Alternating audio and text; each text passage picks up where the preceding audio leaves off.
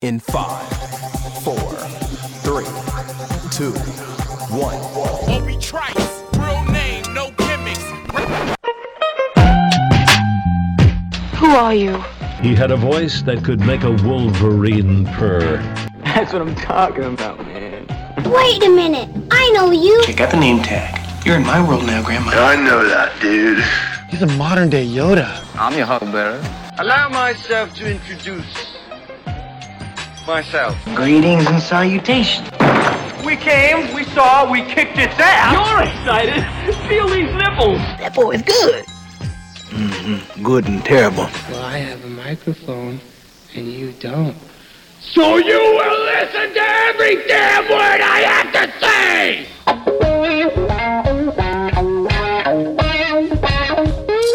This is the Mike Rutherford Show on the Big X. Sportos, motorheads, geek bloods, wastoids, dweebies, they all adore him. They think he's a righteous dude.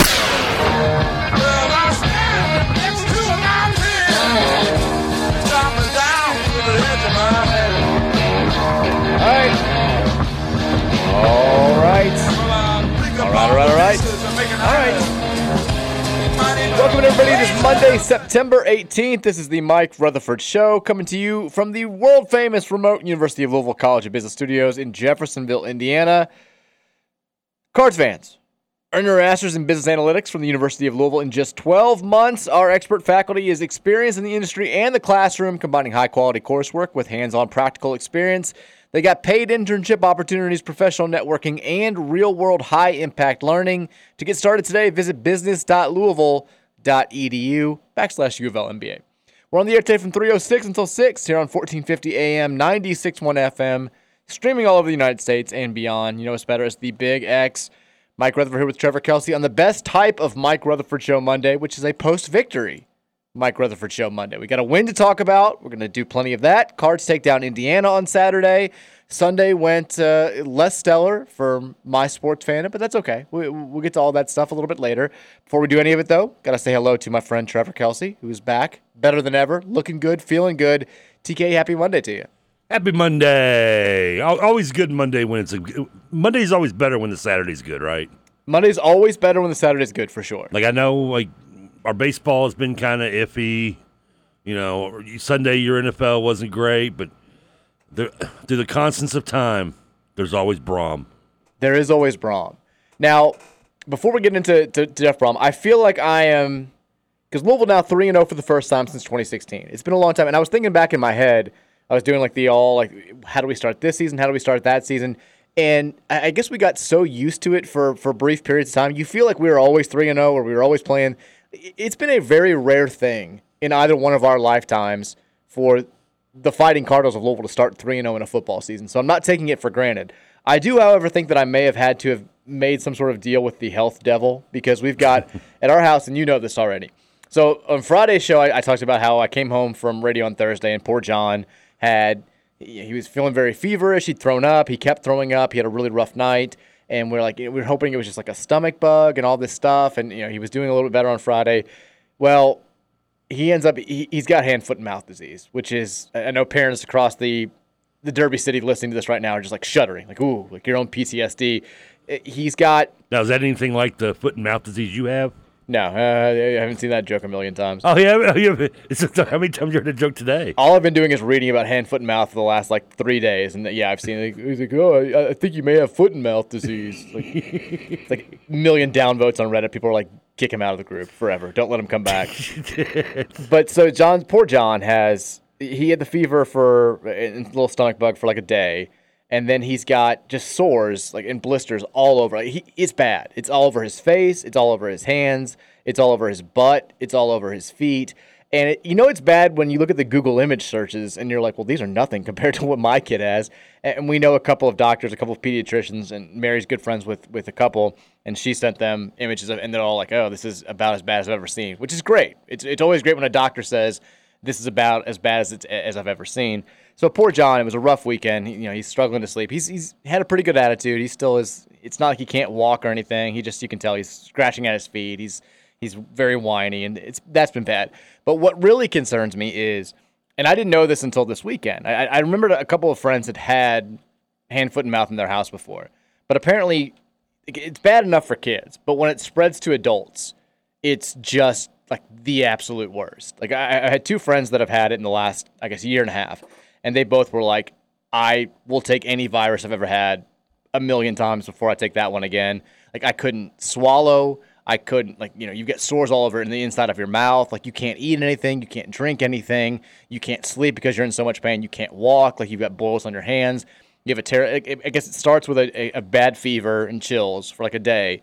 And then the sores start popping up, and they're not that bad at first, but then they get bigger, and they pop, and it's just, like, you can't do anything. And, I mean, I've seen people who are like, I was laid up for 3 weeks with this. I missed like 3 straight weeks of work. So like and Mary and I are both now doing the thing where it's like you're kind of psyching yourself out. You're like, ooh, is that a spot? Is that? And she's starting to feel bad. She's got an itchy throat, and she's got a little bit of a headache. So, I mean, I catch everything now. Like ever since I've gotten the long COVID stuff, like I catch anything and everything. So I'm just waiting for this to happen. And I'm like counting the days. I'm like, he got sick on Thursday. It's Monday. I felt pretty good since then. I'm thinking, how far out can we get? And then you read stories like, oh, it was 2 weeks after my kid got sick. He was totally fine, and then I started getting it. So I feel like I'm on high alert for the next month that I'm going to come down with this thing. It reminds me of the second time when the family got COVID. Like Mary, we think, brought it home from a work trip she had to take to Florida. Yeah, and she got it, and the kids got it, and they were all sick and I'm like wearing my mask around them and doing all this stuff. And like they all get good.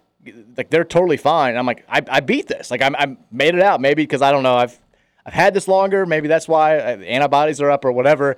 And then like 2 days after they're all feeling totally fine, I get it. So I feel like I'm like it's gonna happen, and I just don't know when. And I'm dreading it. Basically, like I feel like I wish I hadn't read anything or I hadn't talked to friends about it because the horror stories, like my buddy's like, I was dipping my feet and my hands in Greek yogurt because it was the only relief I could find. Like I've never, I slept 2 hours in 3 days. So I'm like, this sounds like the worst thing ever. Glad to hear Greek yogurt has a purpose. No, that's the only purpose. Other than pay John Stamos a bill. So my conclusion is this. So where do you think he got it from? School. So there's got to be another kid at school with this, right? Has to be, yeah. So can we find out who that kid is, and we'll send somebody over there to handle that? I mean, that's the other thing too is now he can't go to school for like this week at least. We held both kids back today. Like Virginia was just she hasn't had thankfully any like bad symptoms yet. Well, you got to keep her away from him too, right? Because we tried, but like because you said it's contagious. It's contagious. So you and I can't make out today. But besides, if we say, talk about ruining the one thing to ruin a 3-0 start. The vibe's done. The vibe's off now. Yeah, But so we're trying to keep him away, and everyone's like, oh, you've got to wrap yourself in bubble wrap. Like, I'm like, well, we can't. He's one. I can't lock him in his room and just be like, come in every 12 hours in a hazmat suit. So he's been put like a hole in the door to push food through to him. He's been like all over Mary. He's been all over me. Like I turned around yesterday. We tried to get him outside for a little bit. He's got like his fingers in Virginia's mouth. I'm like Virginia. I was like, stop. I'm like, you don't want. So If we're going to get it, we're definitely going to get it. I think back to Thursday night when we thought it was just a stomach bug, and he's starting to feel better, and he's kind of becoming himself. And like the only thing that was making him laugh was I kept like nibbling on his feet, and he was like, more, Daddy, more, like taking his feet and then like kind of like fake biting him. So I had his feet in my mouth at one point. So your mouth is the same level as Greek yogurt? Yeah, my mouth's done. Save that clip. So you're coming with sores on your mouth. They're going to look like a 2-rate third downtown hook. That's what it's. That's what the pictures look like. So if it's going to happen, it's definitely going to happen. And I'm trying to soak up the good days while they're here because I feel like something bad's coming. So enjoy me on the radio because I may be off for like a week and a half and a couple of days if I can. People, my friends were like, I couldn't even hold my phone. I'm like, how am I going to type? How am I going to do anything? And they're like, I couldn't talk for a few days. So who knows? It sounds like it's just going to be miserable, but. This is the price that we're paying as a family to get Louisville football to 3-0. I feel like there was some sort of subconscious thing where the gods of sports came to me and they're like, it's been a long time since you've had a good start to a football season. It's been a long time since Cardinal fans have had something good, period. We're going to give you at least 3 wins to start this season. But in return, we're going to need to put you through some absolute hell. I'm like, more? But I agree it's not you, it's your kid. But no, it's coming for us. Like wow. it's and when gets to the adults, it sounds like it's going to be way, way worse for her. Like, Mary's starting to feel bad. She's like, leave your phone on. I mean, they need you to come home in the middle of the show. So that may happen today. But we'll see what happens. I mean, we can't have childcare, so it's like just us watching the kids. We both have, Mary's got a busy work week coming up. I'm trying to capitalize on us being 3-0 and people being excited about football. So, yeah, no school, no help. It's just, it's not fun. But the Cards are 3-0. And that's all that matters. And that's all that matters. That's all that matters. Of all that negative stuff pushed aside, unfortunate. Times are still good. Times are still good. The Cards are 3-0. A little sloppy second half, but you know what? At the end of the day, 3-0 is 3-0, right? So I called this on Friday that I was predicting a close game all week. I think I said 23-20 was my official prediction. Mm-hmm. And I was like, it's one thing for me to sit here and be like, I think this is going to be a dogfight. I think it's going to be kind of a sloppy game. I think there are going to be some tense moments in the second half and the fourth quarter, but I think we're going to end up winning. Like, you lay it all out there, and it's like, yeah, win's a win. I'll take it. I'll be happy. And I was like, I know that when this process is playing out in the second half, I'm not going to be nearly as calm about it as I am right now. I'm going to be flipping. Like, what's wrong with us? Why are we doing this? Do we suck? Like, this is miserable. And that's pretty much exactly what happened as I was watching the events play out in the second half. But I think because I came into the game with that mindset that we probably weren't going to cover the spread and it was going to be a game that could kind of go either way in the second half, I feel like I'm more upbeat on this Monday afternoon, or at least more positive about what took place on Saturday than a lot of people. This seems to be a game that has a lot of varying opinions. Like, you've got a group that is saying, win's a win. I'm choosing to emphasize the first half and not what we saw in the second half. You've got people that are like, that was really, really ugly. I think I'm a little concerned about us moving forward. And it's just kind of, everyone has different things. You have people that are combinations of both. I'm more of the, I'll take it. Like, I'm good with it. I choose to think that the good, even with the second half, outweighed the bad. Although there was certainly some bad that we're going to have to talk about after the halftime. But I'm still like, 3-0. It's what we wanted. We kind of got here the way that I thought we would, outside of maybe getting a little bit of a closer game against Georgia Tech than I expected. Now, Boston College is, talk about not knowing what to expect. They go from looking like, hey, worst team in the ACC probably, we're going to pound them, to nearly knocking off Florida State and playing a really good second half. Seeming like they found their quarterback now. They figured some stuff out through the first 3 weeks. NC State, I don't care what they do this weekend, like, they're going to be tough playing them on the road on Friday. And then, Notre Dame coming here for that big game. So, you feel like there's a lot more to find out in the coming weeks. But for right now, I think the best word is I'm satisfied with where we are. 3-0, enough good to feel confident in winning 5 or 6 more games this season, but certainly some concern there when it comes to the negatives. Where are you right now after watching this team play on Saturday? I mean, like you just kind of said, when it's all said and done, I mean, when you look back at it beyond this week, you're 3-0, it's 3-0. Like, this week is the only week where you break down that how you got to number 3. After this, it's just, you're going to look back and go, well, we started 3-0. You mentioned this first time since the Lamar season we started 3-0. Can you tell me all the ins and outs of those 3 wins? We beat Charlotte, beat the absolute brakes off Charlotte in week 1, destroyed Syracuse in week 2, and then destroyed Florida State in week 3. Oh, didn't have to do much negatives in that one, but still. And then we beat Marshall, but Marshall there was a few negatives. Marshall we didn't play as well in that game on the road in week 4. But we started 4-0. And then we lost to Clemson. Well, then we didn't talk about that. We'll get to that in 2 weeks. Okay. But and I mean, I was kind of with you with the game. For me, it was a little different because I kind of thought this game would be a little closer through the whole first half. And then I thought Louisville would kind of pull away and win by 14 with like maybe a late touch, with something we've kind of seen them do against Georgia Tech, with even Murray State to a degree. Just get the late touchdown, late big play. We saw the big play. Of course, it was in the first quarter. Or second quarter. I can't remember which one it was now. When Thrash, the first quarter, the big touchdown run by Thrash. So, I mean, So my emotions were a little thrown off by the fact that we jumped up 21-0, and I started thinking, we can blow this out. I was too, yeah. I'm away from, us being, I think I predicted the halftime score like 14-10. Now I'm away from that, and I'm like, okay, we're up 21-0. We can, let's just curb stomp these dudes. And I mean, let's be honest, the onside kick was, of all the things you can say about Tom Allen's coaching, and trust me, I listened to 90 minutes of it in the postgame. Well, not actually 90 minutes. They had to do their postgame on the phone, so they went to a very short postgame show this week. But aside from that, the one thing you can't compliment him on is going for that onside kick. Because, I mean, that changed all the momentum. I mean, you don't. We get that ball and we probably we score. Who knows what we do? But I think that obviously was the biggest play of the game. That no question. And the stop on fourth. I want to take credit for the stop. I'm not taking away from our players. No, take full credit. This is what radio is all about. Good. Well, maybe I should because.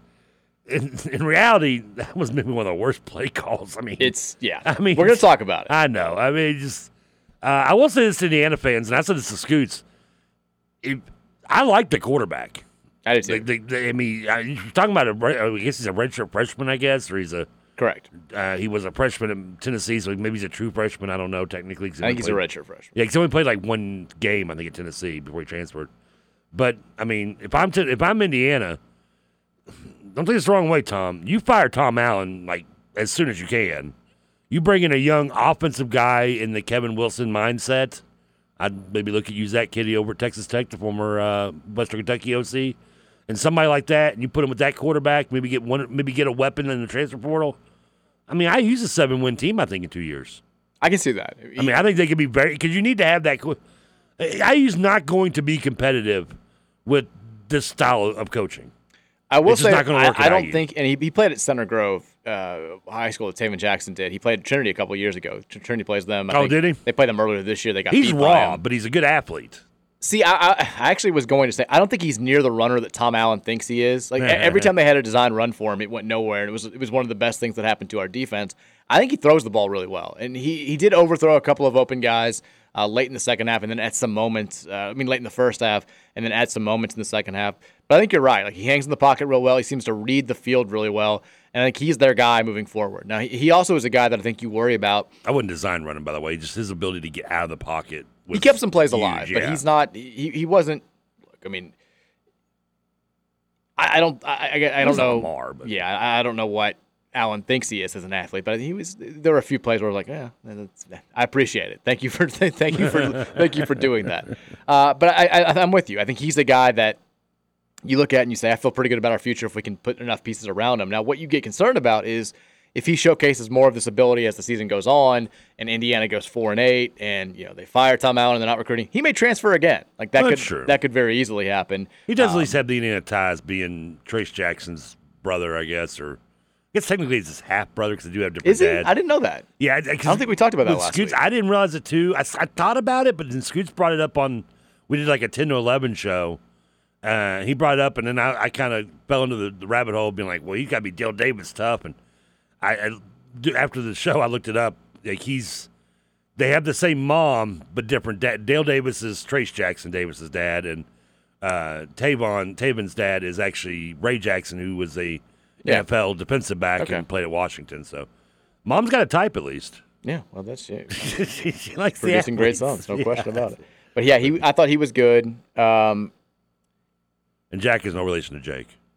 No relation to Jake. Let's clarify that right now. We found that out firsthand. He does not believe in the mushroom conspiracy. I'm with you. The other thing that I want to say, you brought up the onside kick early, which is fine. I mean, it did definitely change the game. I think I saw a lot of fans as it happened who were like, how can you not be ready for that? Like, you're down 21-0. If you go and you watch the actual play, like any angle that they have, we were ready for it. Like we did not, our front line, they didn't take off back before the ball was kicked. They weren't getting into block. Like they very clearly had it put in their heads, like just be ready for an onside.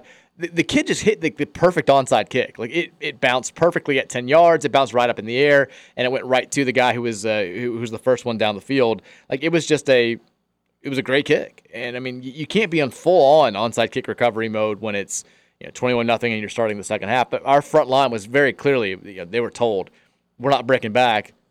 Be ready for the onside kick. And the kid just happened to kick a perfect one. At the time, I didn't think this is going to change momentum. At the time, I thought I didn't either. I used desperate. It reeked of desperation. It reeks desperation when you do that. But when they scored in that drive, and they scored pretty easily. I mean, they scored in like a minute and 20 seconds. Yeah, they did. I was like, okay, like we need to answer right now. And then when we didn't, you knew it was kind of game on, and that's exactly what happened. And I was a little bit disappointed in our offense. Had a couple of opportunities to take the ball and really end the game. Early on in the third quarter, when IU is gaining momentum and their fans are getting into it, you had a chance to kind of quash that. and score and put momentum firmly back on our side, and maybe like kind of calm our defense down a little bit. And that didn't happen. And then late in the game, you had a chance to go down the field and score and put points on the board and really end the game. And they didn't do that either. It took it took the defense stepping up and making that goal line stand. Which, I mean, you're right. Just the play call. I don't know what you're doing. I want to take full credit for the defense, but I know. I mean, they did. They made the play. Like that's they did. That's you're right. They did. They had some help, but they still made the play. And if I'm like, it's always interesting. You feel like opposing fans are when you see their complaints. You're like, man, that's a little. You're being a little nitpicky. That's crazy. Are we that crazy when we go nuts about stuff? That was a game where I put myself in the shoes of IU fans, and I'm like, oh my God, I would fire this guy into the sun immediately. I mean, they had on that last drive where they're so desperate to stop the clock, they had used their 2 timeouts on a 3rd and 14 play in the third quarter where they had the ball and he drew up like a screen pass that we stopped without any difficulty at all. I mean, that's what everybody runs when when it's like 3rd and. They called a timeout to set that up. You always run screens, yeah. That's what everybody does. And then Allen used his second timeout before that 4th and 1 play where he called. A running play where the quarterback dropped back 6 yards before handing the ball off.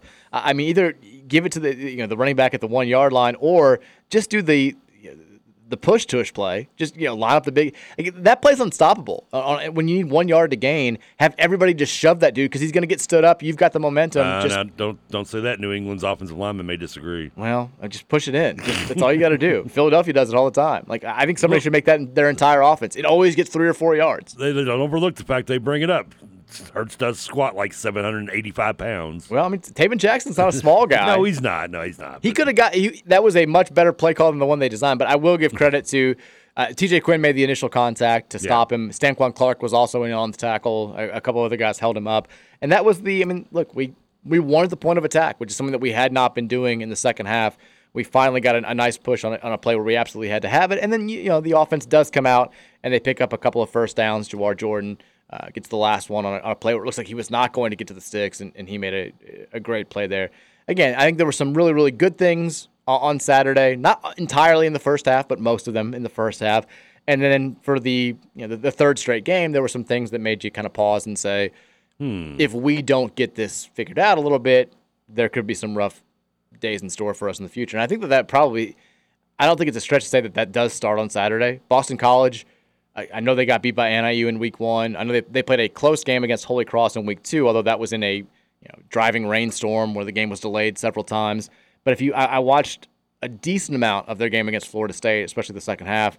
Like they look like they got some stuff figured out. That quarterback is a dynamic athlete. I think that they're going to build around him for the future. Like this will not be an easy game this weekend unless we come out and we clean up some of the stuff that has plagued us for the last couple of weeks. I want to focus more on the good. I want to do that after the break. We're going to take our first break. We'll come back.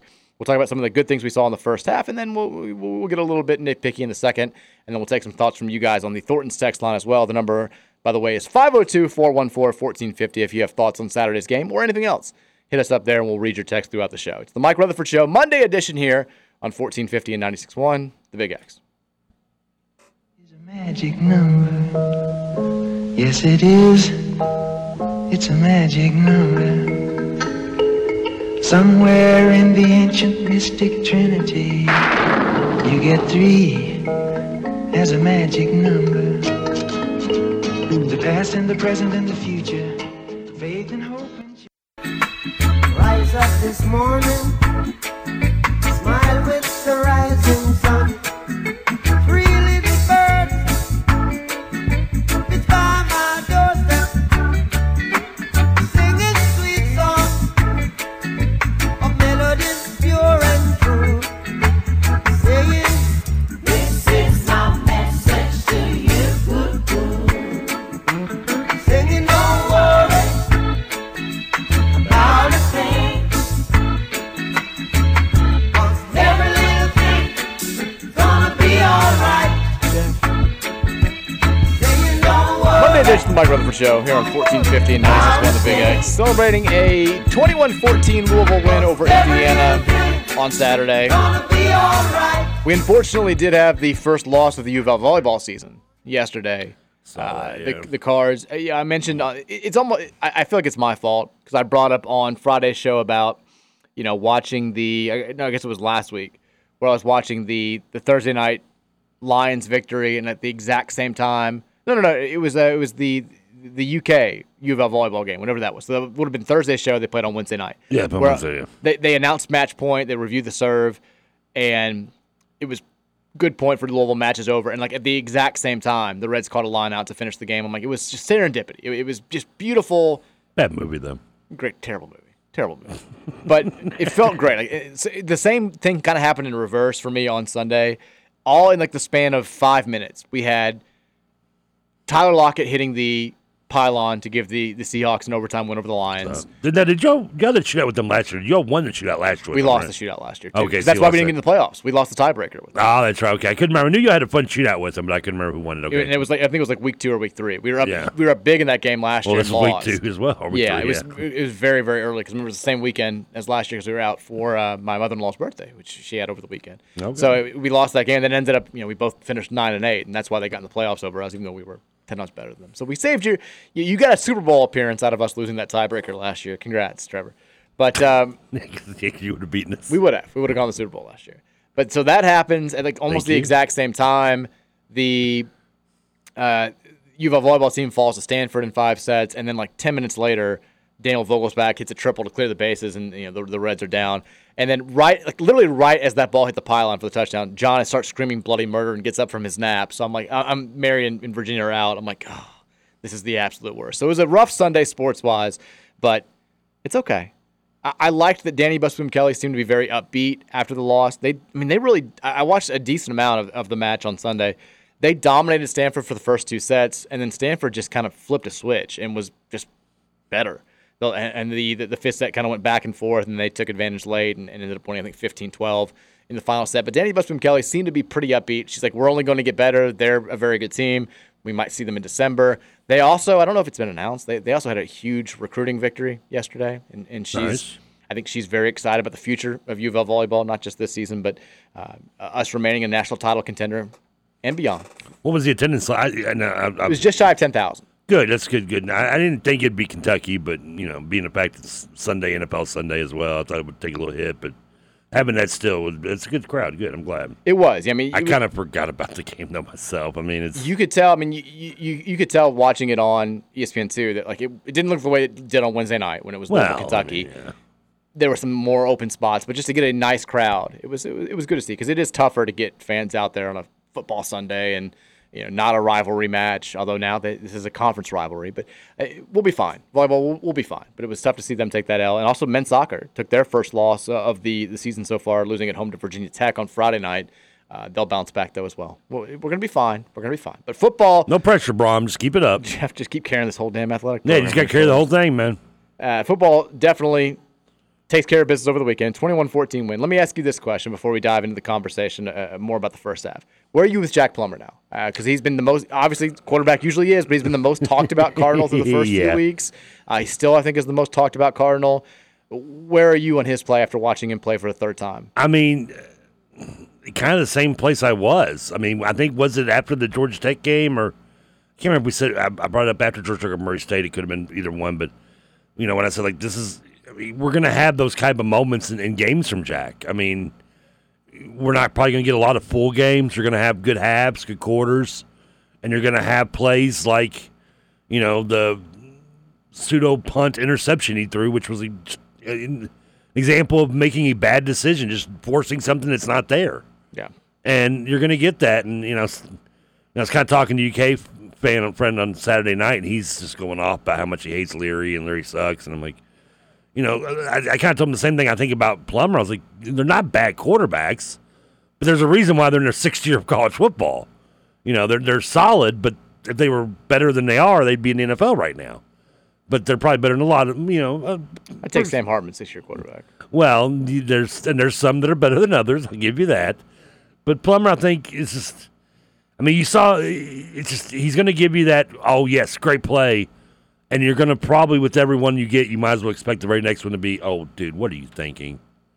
And that's kind of how this, we just have to hope that in the games where maybe we're not more, extremely more talented than the other team, that we can overcome it. And this is one example of the Indiana game where I think we have a more talented team, but the gap is not so large that you can make the mistakes that like Plummer would make, or someone else may make. But in this case, sometimes Plummer, or Brian Brom asking for a replay,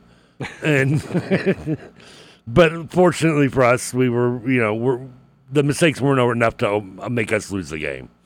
The plumber is going to really come up in a road game at NC State or the game against Notre Dame or I think any other road game or a game against. I'm trying to think of somebody else that's kind of better than Indiana that's on our schedule. That's kind of Duke, that Miami. Those are the games where we're going to maybe be at the end of it going, we want this guy out on a rail. Which I don't know if that's the right decision, but I think he's a good tape glue guy to get us through this first season. Here's where I'm with Jack. I don't want to waste 3 weeks. I feel like I'm kind of at the point where I think for the most part, I think he understands the offense. It's clear that Jeff has a lot of trust in him. I think he wants to win incredibly.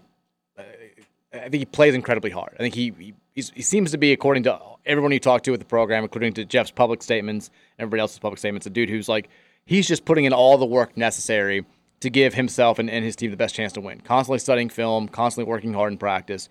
I think for the most part, he typically makes the right reads.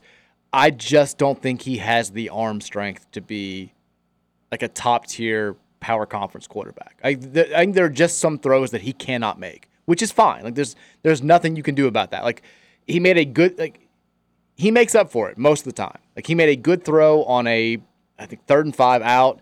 The ball just took forever to get there, but Jamari Thrash was open enough, and he led him perfectly. Like he knows his own arm strength, and I think that's why you see a lot of the throws that have been underthrown deep have been because, one, he's either a second late in realizing it. You don't have to be a second late in realizing it. You can get away with that if you have the arm strength to zip it in there, to throw with conviction, step into it, like Jeff Brom says. But when you have to kind of float the deep ball a little bit, you either have to anticipate that a guy's going to be open or have a step, or you've got it. It's just got to be designed. No, they got to step usually. They got to stop exactly. That's what I'm saying. He just does not have the arm strength to get it there. It's why when we finally burned Indiana on a deep ball, it was a deep ball where Thrash broke open like 15 yards into his route, and Plummer could just kind of lead him and make a very, very simple throw, and it ends up being an 85-yard touchdown. But I think there are just some throws that he can't make. I think he sees the field well. I think usually he makes the right decisions, but I think he's going to have to be perfect when it comes to reads and knowing where the ball is supposed to be and getting the ball there on time if he's going to put up solid numbers. And he was he was close in the first half. There were a couple of decisions that he made that were wrong. He paid for them.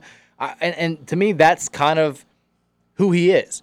When he does make the wrong decision, he doesn't get away with it. Like when you've got unreal arm strength, when you've got Josh Allen arm strength, you can be 5 seconds late and zing an open guy. You can make the wrong read. You can miss the wide open guy and have to throw it into a tight window and get away with it because you've got the natural skill set.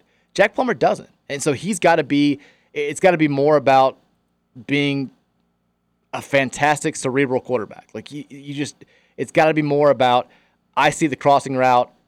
A better quarterback might be able to wait a second and see if Jamari's going to break free on the deep route than the left sideline, but I've got to take what's given to me and I've got to get it out now. I've got to make that decision very quickly. I think that's the way that Louisville's going to have to ride. And thankfully, I think Jeff Brom is a terrific play caller. I think he understands the limitations of some of his players and can work around them. But that's kind of, through 3 weeks, that's where I am with him. I think it's just sort of he is who he is. Like he's not going to, and that part of it, you can work on other things, but you can't improve that part of it. No, I agree. You kind of said it best. He is what he is. It's frustrating, but I think at this point we just sort of have to accept it. There was the deep throw early where he hit Thrash. It would have been a touchdown on that first drive when we ended up missing the field goal. I get that he was throwing off balance and he had pressure in the pocket, but if he sees it a second earlier, he can step in and make the throw. Like the issue wasn't necessarily that he couldn't get enough on, because I tweeted out you can't miss when you've got a guy who's got 25 steps on the next closest defender. And it wasn't because I thought he needed to get more on the throw and the way that he threw it, because he did have to step up and he was off balance and all that stuff. But it was because he didn't see it right away. The pressure wasn't there initially. And if he hits on that throw, the way he hit on the throw to Thrash for our first touchdown, it's boom, it's 7. You don't put pressure on Brock Travelstead to hit a 38-yarder and I feel like we see more of that. Now, you did talk about the one bad decision that he made was one of his nicest throws got called back on holding, by the way. That was the best throw he's made this season. I was going to say, and it didn't even, he just kind of rolling out in his little hop. He threw a great throw. Yeah, and I was like, so the flag went, I was like, oh, no. I might have been you're right, it might have been his best throw of the season. They threw the flag. I think he knew it was a flag, too. And so he just, he turns the hips, he gets as much on it as I've seen him get on a ball, hits, that was in the second half, right?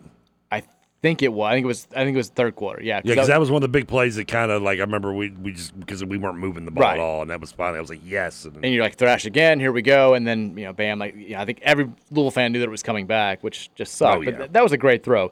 The one decision that you talked about where he could have either run it for a first down on 3rd and 4 or thrown it to a wide open guy right in front of him, and instead he throws it downfield, kind of throws it up for grabs in double coverage.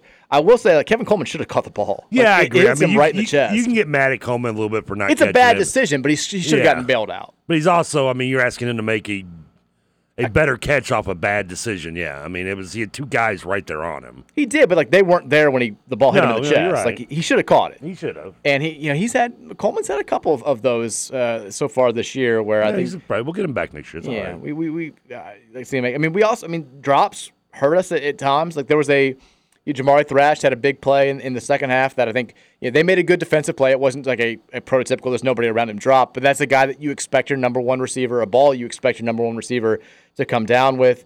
Callaway's dropped a couple.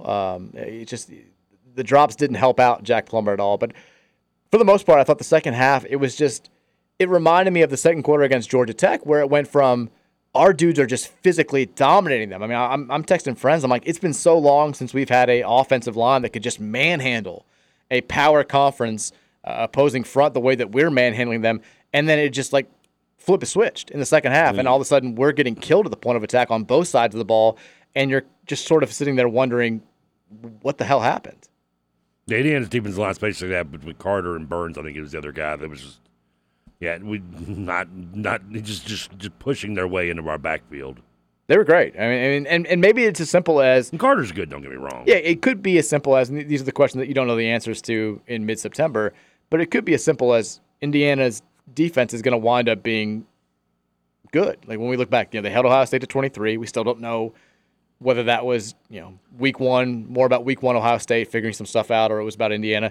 They blanked Indiana State, who, whatever, it's a bad FCS team, and they played well against us for a half. So maybe they do end up being a solid defense, and that's all there is to it. And we look back and we're like, how could we be pissed off about only scoring 21 against Indiana? I think, too, the way that the game played out also probably makes our defense look worse than it did. They held a team to 14 points. That's a good game. Like holding a power conference opponent, holding anybody to 14 points is a solid performance, but seeing how dominant they were in the first half and then seeing, at times how easy they made it on Indiana in the second half, I think kind of sticks with you a little bit. The secondary, especially giving way too much space at times, that was disappointing. But to be fair to the defense, they only gave up really one scoring drive.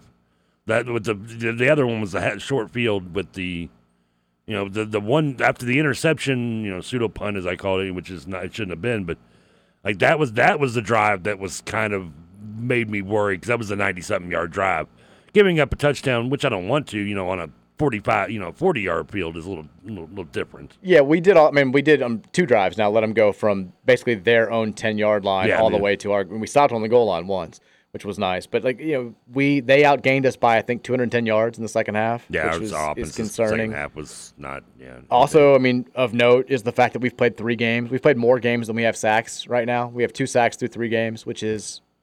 That's going to have to change. We should have had about 4 of them in that game. That's what I was talking about. But his elusiveness getting away from the sack was big in that game. But, the other thing was in the second half, we just had no pressure. He was just sitting back there and picking us apart because he had all day to throw.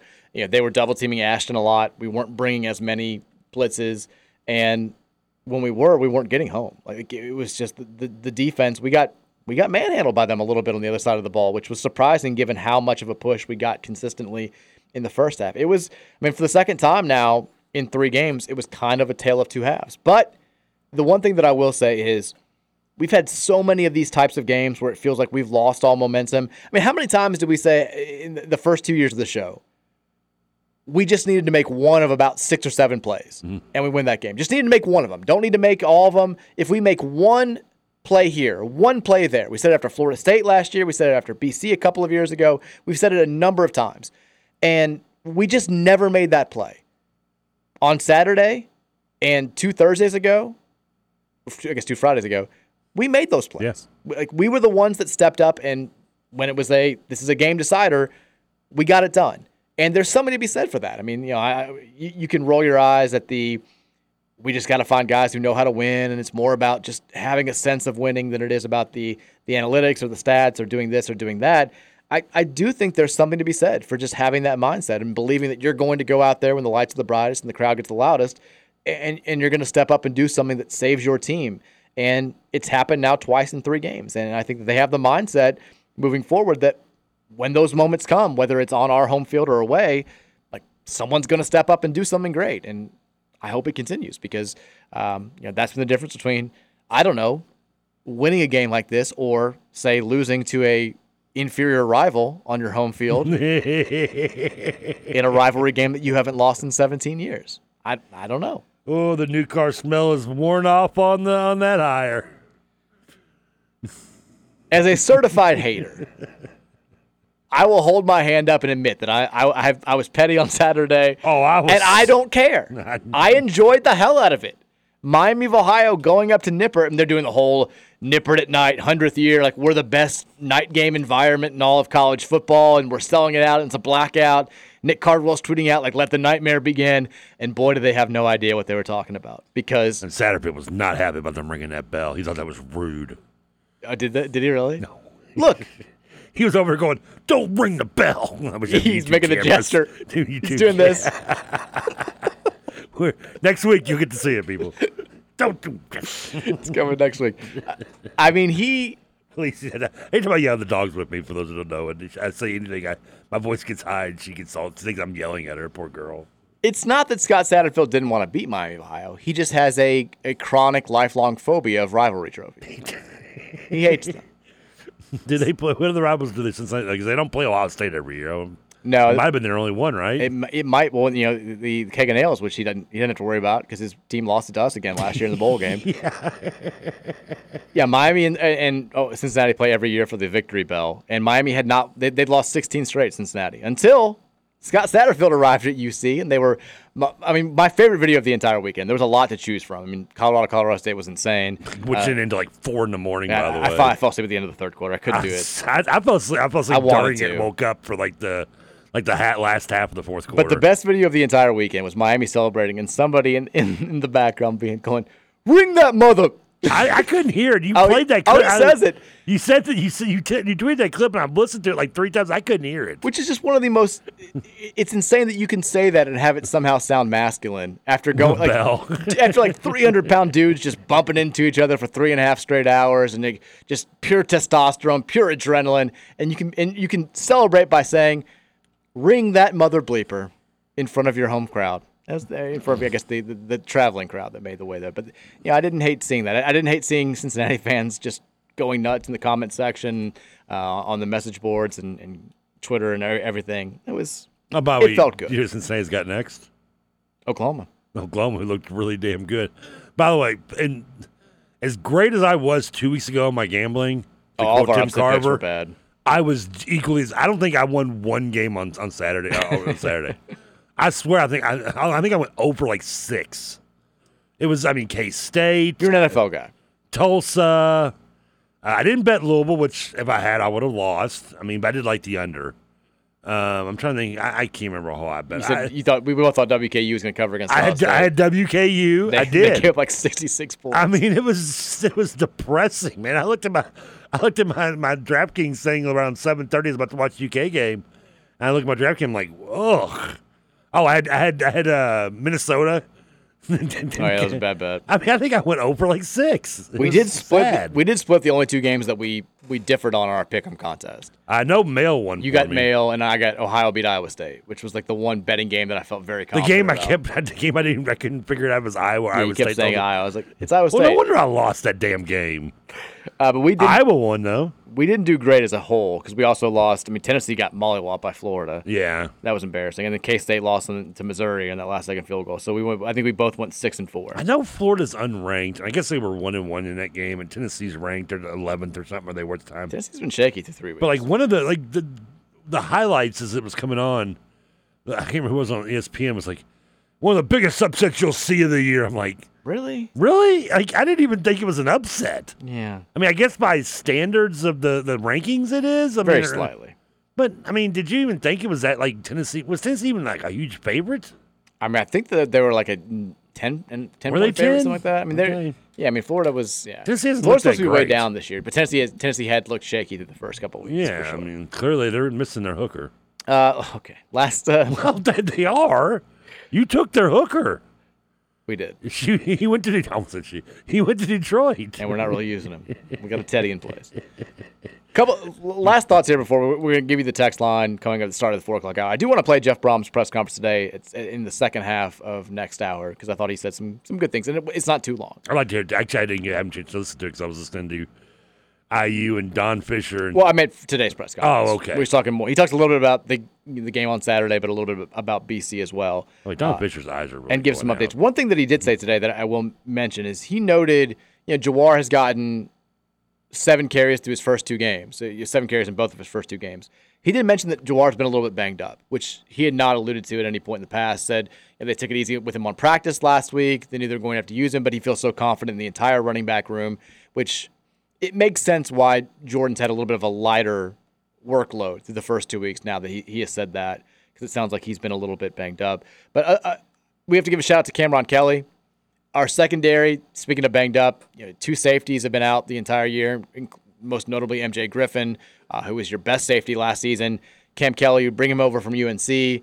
Devin Neal has stepped up from Baylor. And Kelly, who was named today the ACC Defensive Back of the Week. He made a couple of really big plays tackling at the line of scrimmage and had the big interception for us. I thought he was tremendous. I did think Jordan played a great game. It was nice to see Maurice Turner back out there. We completed a pass to a tight end besides Joey Gatewood, which was nice to see. Josh Lifson had, I think, the first completion of the game. Yeah, he did. You're right, yeah. If there was one individual disappointment, Jamari Thrash at halftime was, I think, I don't have the Kelly Dickey tweet in front of me, but he was like 36 yards short of breaking Harry Douglas's single-game record for receiving yards. Harry said it in that 07 Kentucky game that we lost, but it seemed like a foregone conclusion that he was going to set all sorts of records. He didn't have a catch in the second half, which was a little bit disappointing. He had the one touchdown that we mentioned earlier that got waved off by the holding call. But I'm sure they were doubled. I mean, every time he went out there, probably putting 2 safeties over top of him. And I think, Plummer, he had a lot of pressure on him in the second half. He had less time to look downfield, and Jamari is our downfield guy. So he's a lot more short passes and a lot of things that just didn't work. But, I mean, Jamari Thrash is as good as advertised. He's who we want him to be. He's proving that week after week after week. He was tremendous. I thought Amari Huggins-Bruce also stepped up and made a couple of really nice catches when some other guys weren't stepping up. Want to see more from Kevin Coleman moving forward. But for the most part, I thought offensively, you didn't feel worse about anything that you thought you knew going into that game. Correct? Yeah, no. I still feel good about our weapons. I still feel good about our line, despite the fact that they were not great during the third quarter. Here's we're going to have – this isn't going to be the last game we have in this. I mean, it wasn't the first. I mean, it was Georgia Tech, took us down to kind of the wire and made us sweat a little bit. We're going to have a couple more of these like this, ladies and gentlemen. Sure. We're going to have a few of them, probably more than we want. Now, the difference is that, between what we can see this year and what, for the most part, Satterfield did, was we need to win most of these.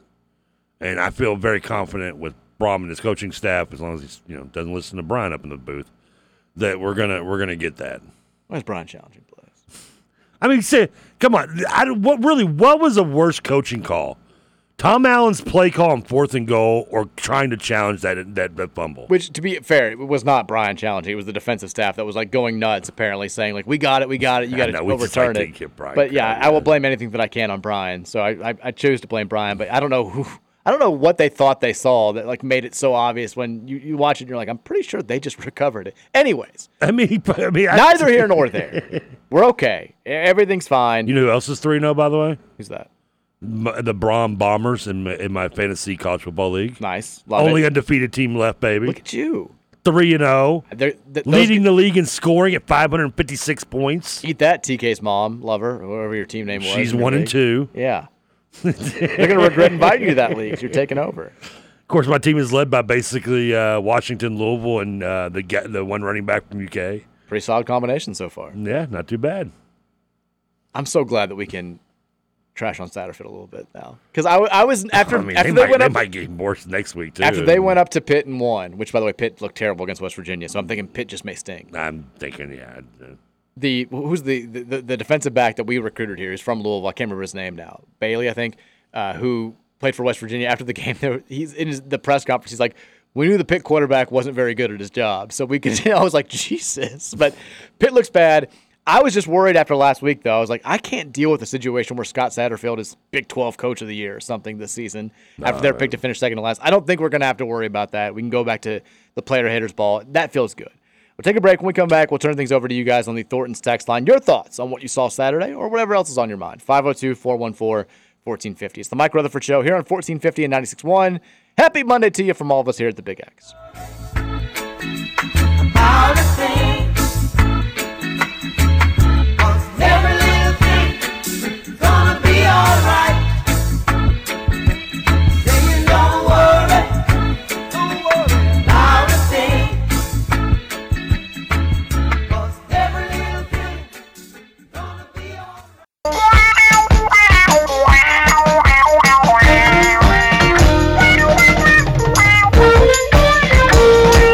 Knock on our door.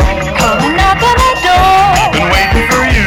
We've been waiting for you. Where the kisses are hers and his. Three's company too. That was the second Come and dance on our floor. Dance on our floor. Take a step. The second song you played, was that? Did it have three involved in it somehow? Yeah, it was Three Little Birds. Oh, okay. People forget that's the name of the song. I think it's the "Don't Worry, Be Happy" song or whatever. No, I always thought it was like every little thing's gonna be all right. Yeah, something like that. Yeah, but it's actually called Three Little Birds. Yeah. Okay. And I can't watch Three's Company anymore now without thinking of the Family Guy. It's Joyce DeWitt. That's I know you're right. Like a few people get this reference that I'm talking about when they're like hiding. I'm familiar with the scene. Yeah. Yeah. Check pops out. It's like, that's where you've been. All right. Thornton's text line is 502-414-1450.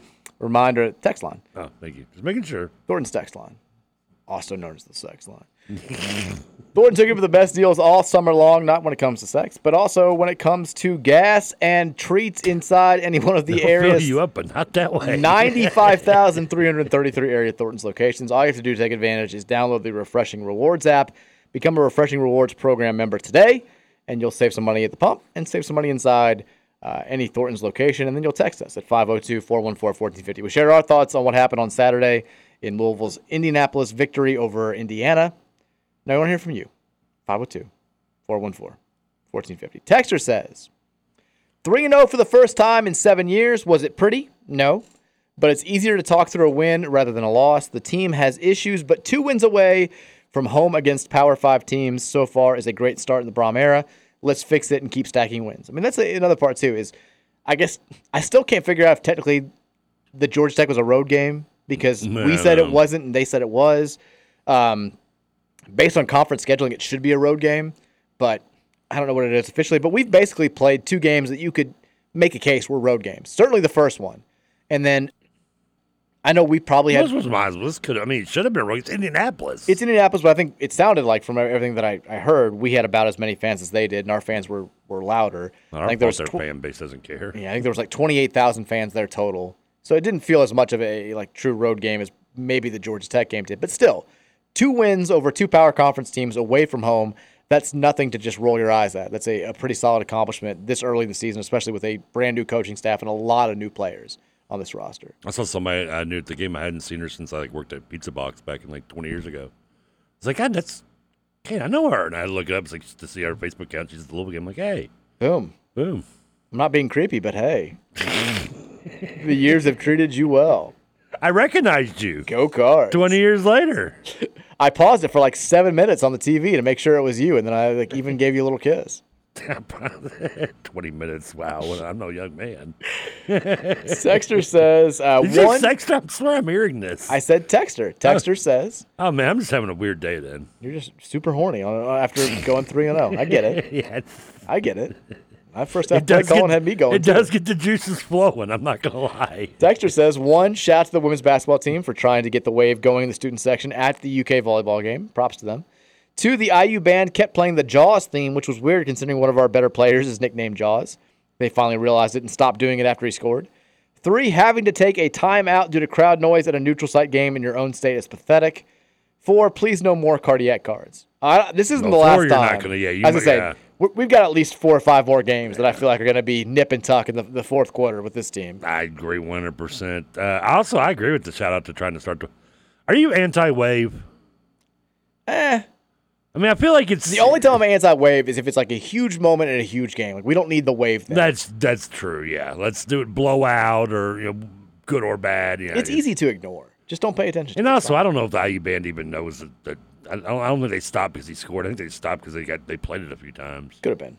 I doubt that their band director is like following our roster nicknames enough to know that that's on him. Got to do your homework. You know what this team so far at least reminds me of a little bit is that 2014 Louisville team, Petrino's 2.0's first team, where like the offense just. And look, I don't think we're going to go back and forth between quarterbacks because that was the year Will Gardner started at quarterback and then Reggie Bonifant played and we kind of went back and forth and then ended the season with Kyle Bolin starting at quarterback because both the other guys had gotten hurt. Like Jack Plummer, I think is going to be the guy this entire season. But the offense, I feel like you're going to have to work around some limitations. It's going to have to be a team that plays really well defensively against the better teams to stay in it. And I do think we're going to have a chance. I think it's going to be one of those seasons because that team went 9-3. And there were like 6 games that year that could have easily been flipped in the fourth quarter. We should have, we really didn't get blown out. We should have beaten Florida State. We had a chance to beat Clemson, and then we lost to Virginia because James Quick fumbled a punt. Like we were in all those games, but we also had 4 or 5 games that were games that you could have said, well, we could have easily lost that game. I feel like this team's going to be that same way. And if they can just find a way to win a solid chunk of those games like they have already this year, this could easily be an 8-9, maybe even more win team. With this team, this coach staff, everything's the same except for one thing. Would you take Malik Cunningham back for one more year instead of Jack Plummer? Oh, man. I feel like I haven't seen enough of Jack still to answer that question because my answer right now would be yes. I mean, we talk about Jack, the anxiety of his, missing throws. I mean, he's 4 interceptions, 5 TDs. Even though 1 interception is the bomb at the half, so we'll give him slide on that. But still, 5 to 3 is not a ratio you want. I mean, let's be honest. I mean, Cunningham's more agile, obviously, and run with it. But I mean, is he really any better throwing the ball than Plummer has been? I think they're pretty similar. I think Jack's probably more accurate in the short game. I think Malik throws the ball. He's got a better arm. Texture says, "You're definitely contaminated, Mike. Thank you. Appreciate that." Yeah, we're keeping you away from. Now I know I do love how Lacey's in here. Lacey doesn't care what kinds. You get my dog sick, dude. We're gonna have issues. I do love how you came in and you were like, "I'm contagious. Stay away." By the way, which one's Roush's mic? That's exactly what I said. Yeah, I was like, what? I'm gonna lick that thing. You're like Elaine when she said the germaphobe. Why is KRC taking shots at black people, apparently, according to the text line? Yeah, what's Scoots? I mean, are you still mad at how you lost? Jesus, Roush told that whole Deion Cannell story. Didn't know that Deion Sanders tweeted that, not Deion himself. What was going on at KRC today? I'm just tracking these texts. Anyway. Texture says, I've never had They did win, they know, right? I mean, yeah, they looked okay. 35 threes. Yeah, I mean, it wasn't the prettiest win, but yeah. Texas, I've never had hand, foot, and mouth before, Mike, but I had a really bad bout with shingles where the nausea and pain was pretty bad. Eating and drinking was hard, but I ended up getting a mobile IV to come to my house. It's pretty expensive, so I only used it once, but it did help. Just something to keep in mind since you could be house-ridden. I'll write it down. Texas, to my Cards family, I broke down and bought a Coach Prime hoodie Colorado is my second team. No. The Deion stuff is nuts, man. I mean, he's got like people are going nuts. Like I saw he had Kawhi Leonard on the side. They were like, he got Kawhi Leonard to Colorado. He's like, Kawhi doesn't even want to go to Kawhi games. And he's going to Colorado games. He had Master P there. Lil Wayne let him onto the field. They had some rapper that I've never heard of did like a post game thing in their locker room, concert in their locker room. The best was who was the rapper they were talking to on the sideline when a play happened? Like it's momentum shift or indecisive. I don't remember the rapper's name, but I thought they were talking about the play and not the rapper.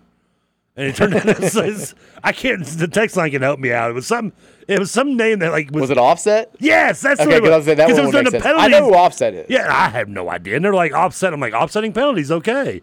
And they were talking about the rapper, not the penalties on the field. Yeah, I knew Offset is the guy who did the I've never heard of the him. Locker room concert or whatever afterwards. I didn't know who that was. Oh, I love how they talk to him. He has no idea what he's anything about football, and he kind of rambles and he just plugs his CD at the end of it. Yeah, people love Colorado, man.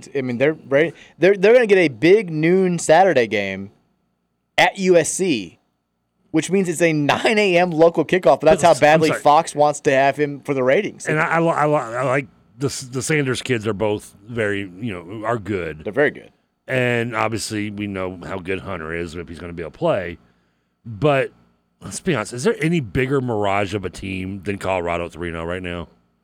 They looked like it certainly for most of the night on Saturday. I was kicking myself because part of me wanted to put money on Colorado State on the money line before I left here on Saturday.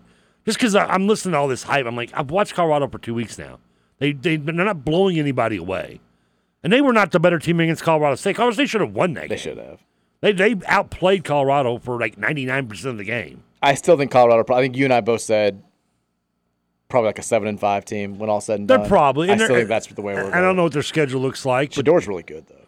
He is. And obviously, but if you're not going to have Hunter, though, yeah, then you're going to be in such. And you saw how bad their offense took a hit. It did, for sure. When he was out and he wasn't in there. And their defense not as much, but still the offense.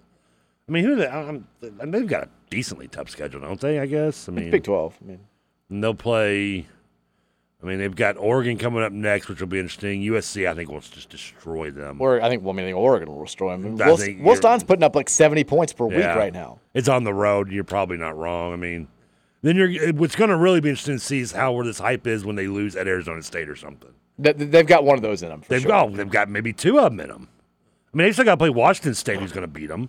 I mean, keep in mind, like we're Oregon saying, they've got a tough this schedule. is the team that a lot of people said at the beginning of the season had the worst roster in all of Power Conference football. Yeah, like the fact that we're talking about them only going 7-5 still it's pretty impressive what he's done. By the way, just looking in all the rankings, is this the last year of the Pac-12? Maybe one of its best in decades. They started off 18-0 this year. I mean, they've got this is right now rankings. They've got 1, 2, 3, 4, 5, 6 teams in the top 25. I know it's terrible. So I'm just looking at Colorado's schedule. It's the best the conference has been in years, and it's going to be the swan song. It does. I guess it's a good way to go out, right? I mean, if you want to look at it that way. All right. Texas says, you guys briefly talked about the turnover belt chain trend yesterday. I got to point out that Akron has a turnover tire, literally just a rubber tire that you wear. Well, it's also the touchdown tire, too. I didn't know that. I didn't see it. I just saw TJ tweeting about it on Saturday where he was like, turnover tire. I mean, cool. People were like, the announcers were like, why is that tire there? And I mean, it sounds like it's Akron. It's the rubber city. It's kind of obvious, right? I mean, I don't know. I think of Akron. I think of tires. Maybe it's isn't that where George, wasn't that where George went to give the zinger to the dude in Akron at the tire plant? I don't know. Maybe. I'm almost positive that's where I'm having sex with your wife. Texture says Plummer's mobility was better than I expected. His accuracy is average at best. I don't think we win a big bowl game with him behind center. His mobility is better than I thought it was. And Jeff, in his press conference today, which I do want to play a little bit later, he did talk about how before every single game, I tell him, you're going to have to make some plays with your legs. We're going to have a couple of design runs for you, but there are going to have to be times where the pocket collapses on you, and you've got to make a split-second decision, and you've got to get the most out of the play. And he did that well, I thought, on Saturday. There were a couple of times where we needed chunks of yards on second and long. I think he picked up the big third down by himself, where he just saw an opening, went for it, got as much as he could, and then got down. Like he definitely moves better than I thought he was. That was the play where watching him at Cal last year. That was the play where he got knocked out of bounds, and we got the penalty for unsportsmanlike because I guess we wouldn't like. Well, Ronaldo Brown made the dumbest penalty of all time. Like, all he wouldn't like move out of his way to get up or something. I was like, okay. Well, no, he thought it was a late hit. And it was on our side. Some people reacted, and Ronaldo Brown like ran over and like just like went at the guy 15 seconds after the play happened. I was like, Ronaldo, like, I like Ronaldo Brown. He's a great player. He's committed some very, very bad penalties in his career at U of L. That was probably the worst because it didn't take away our first down, but it did knock us all the way back to the 30. And if we hadn't picked up another, we would have given IU much, much better field position than they deserved. By the way, you're sitting down, right? Yes. All right, here's the most unshocking breaking news of all time. Mel Tucker has officially been fired. I thought he already had been.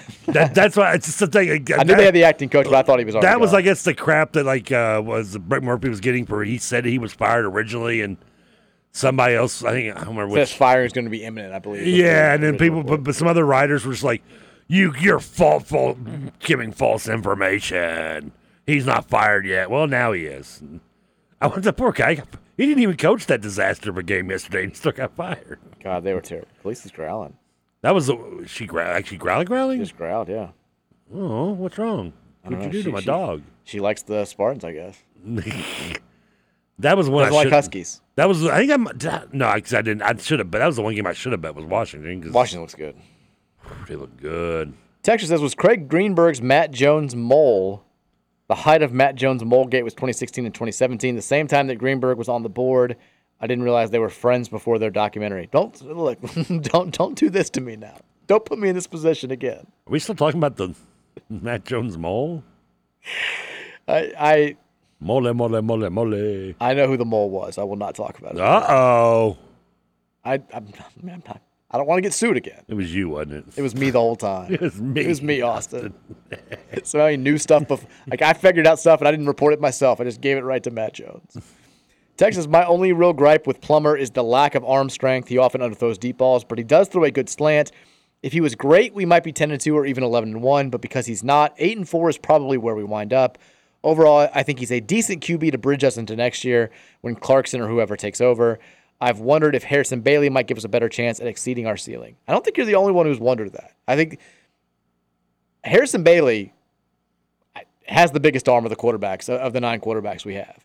And I think that Jeff and Brian see that, and they're like, ooh, if we can just get him to polish some stuff up, if we can get him to learn this playbook, have full control of it, and maybe get some of the intangibles down that Jack Plummer has, we could really do something with that arm strength.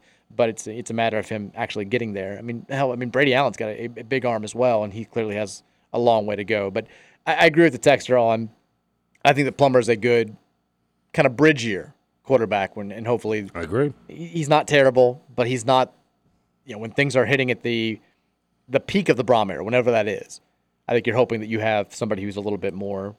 He's kind of in the Heisman mix, the All-American mix, the first team All-ACC mix, all that good stuff. He's our Justin Burke before we get Teddy Bridgewater.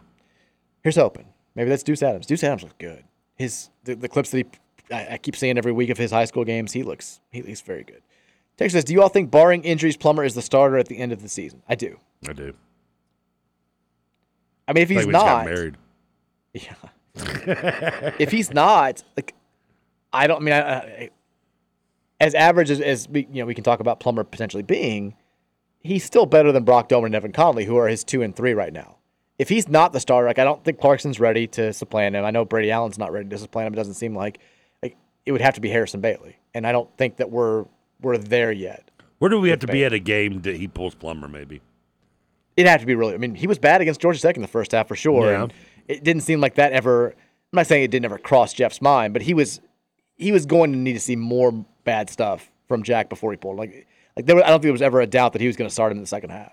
And there were some U of L fans that were ready to see somebody else. Like 35-0 at half, maybe, or something. Yeah. That's, I mean, not even that, but if it's like 17-3, and we're just not, and Plummer is like 9. I don't even know if he'd pull him 25 with 3 picks. I think he would. Well, 3 picks, I mean, maybe, but yeah. If he just isn't getting the job done, I can see him pulling him. Texas, I believe it was Maurice Turner that had the ball bounced off the interception, not Kevin Coleman Jr. No, it was Coleman. Yeah, it was 3. I actually thought it was Callaway when it first happened. Well, it was Coleman because I started him in my league, and he's the only one that didn't score points for me this week. Texas started the tall guy from Florida State. Texas, I am begging Ashton to take better angles on the quarterbacks. The dude should have 5+ sacks this year. I haven't seen the angles being an issue. Some of that was Jackson's ability to get out of there. Yeah, and it doesn't help. Like, if we had a secondary push, like a lot of times I feel like Ashton's the one guy who's getting pushed into the backfield. And ideally, you'd have somebody else there when the quarterback moves up in the pocket or moves over in the pocket to evade the rush, there to make a play. And it doesn't seem like that hasn't happened this year. But maybe I'm missing it. Maybe the angles are bad. Tex says you hit the nail on the head with the arm strength statement. Later into the schedule, the arm power not being able to match the speed of our receivers might be an issue. For now, who cares? Because 3-0 feels great, especially because we all know that game would have ended in a loss last season. Go Cards. I mean, I did think that Indiana did the right thing in the first half defensively, where they were like, we were trying to get our short passing game going, get the ball out to Coleman and Thrash and those guys in space. And Indiana was like, no, we're playing up. We're playing, cover 2. We're going to bump you right at the line of scrimmage. We are not going to let you screen and quick slant us to death offensively. They were daring us to hit them for a big play over the top, and we couldn't do it originally. And the thing is, right when I sent a tweet that said IU is selling out to take away the short pass, we're going to have to hit on one of these long throws at some point. Literally 5 seconds after I hit send on that tweet, we hit the long throw to Jamari Thrash. But that's what IU was just gambling on us not being able to hit that big play during the first half, and then we did.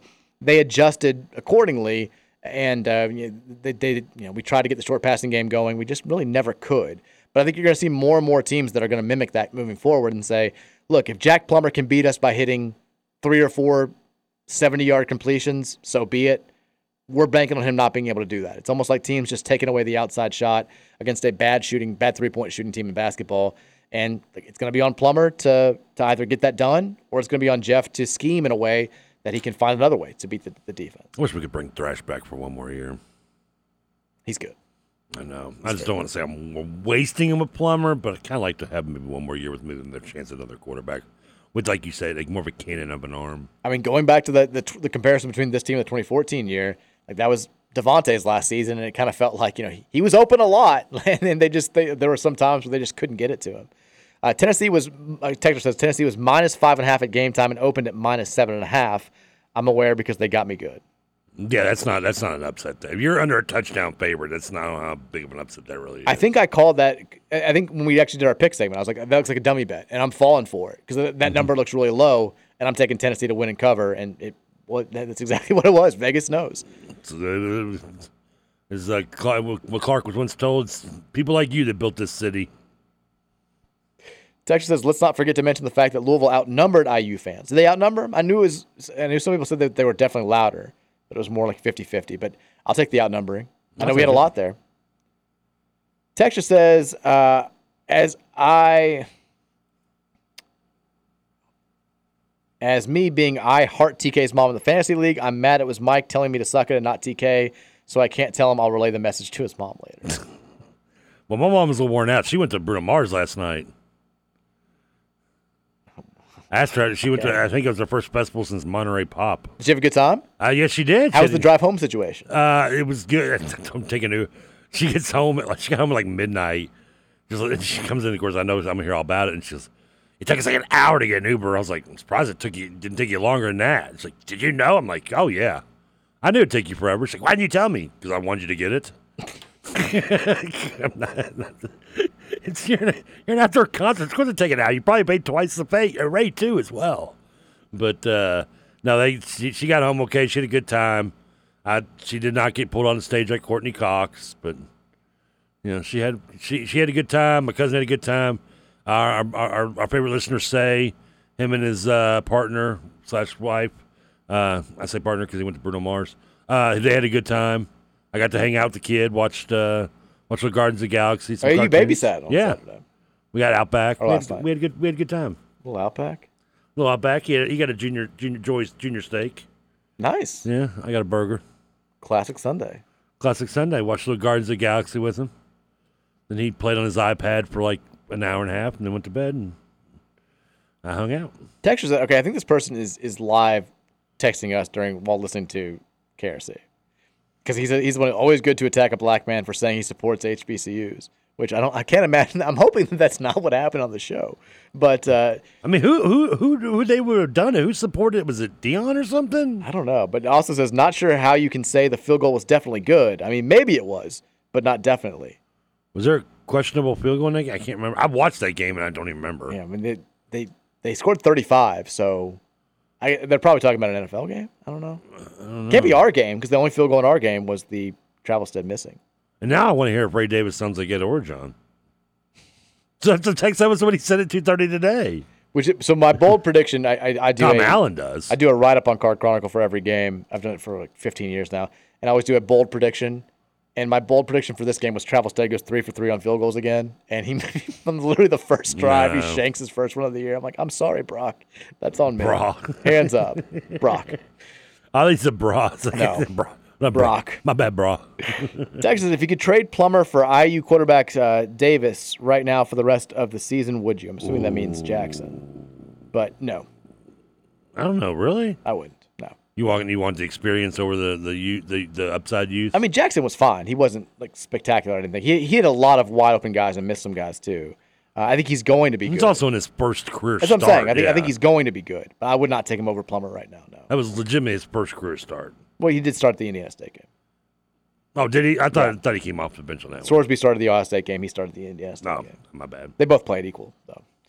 Texas says, so you're trying to choose between two seventh-year quarterbacks.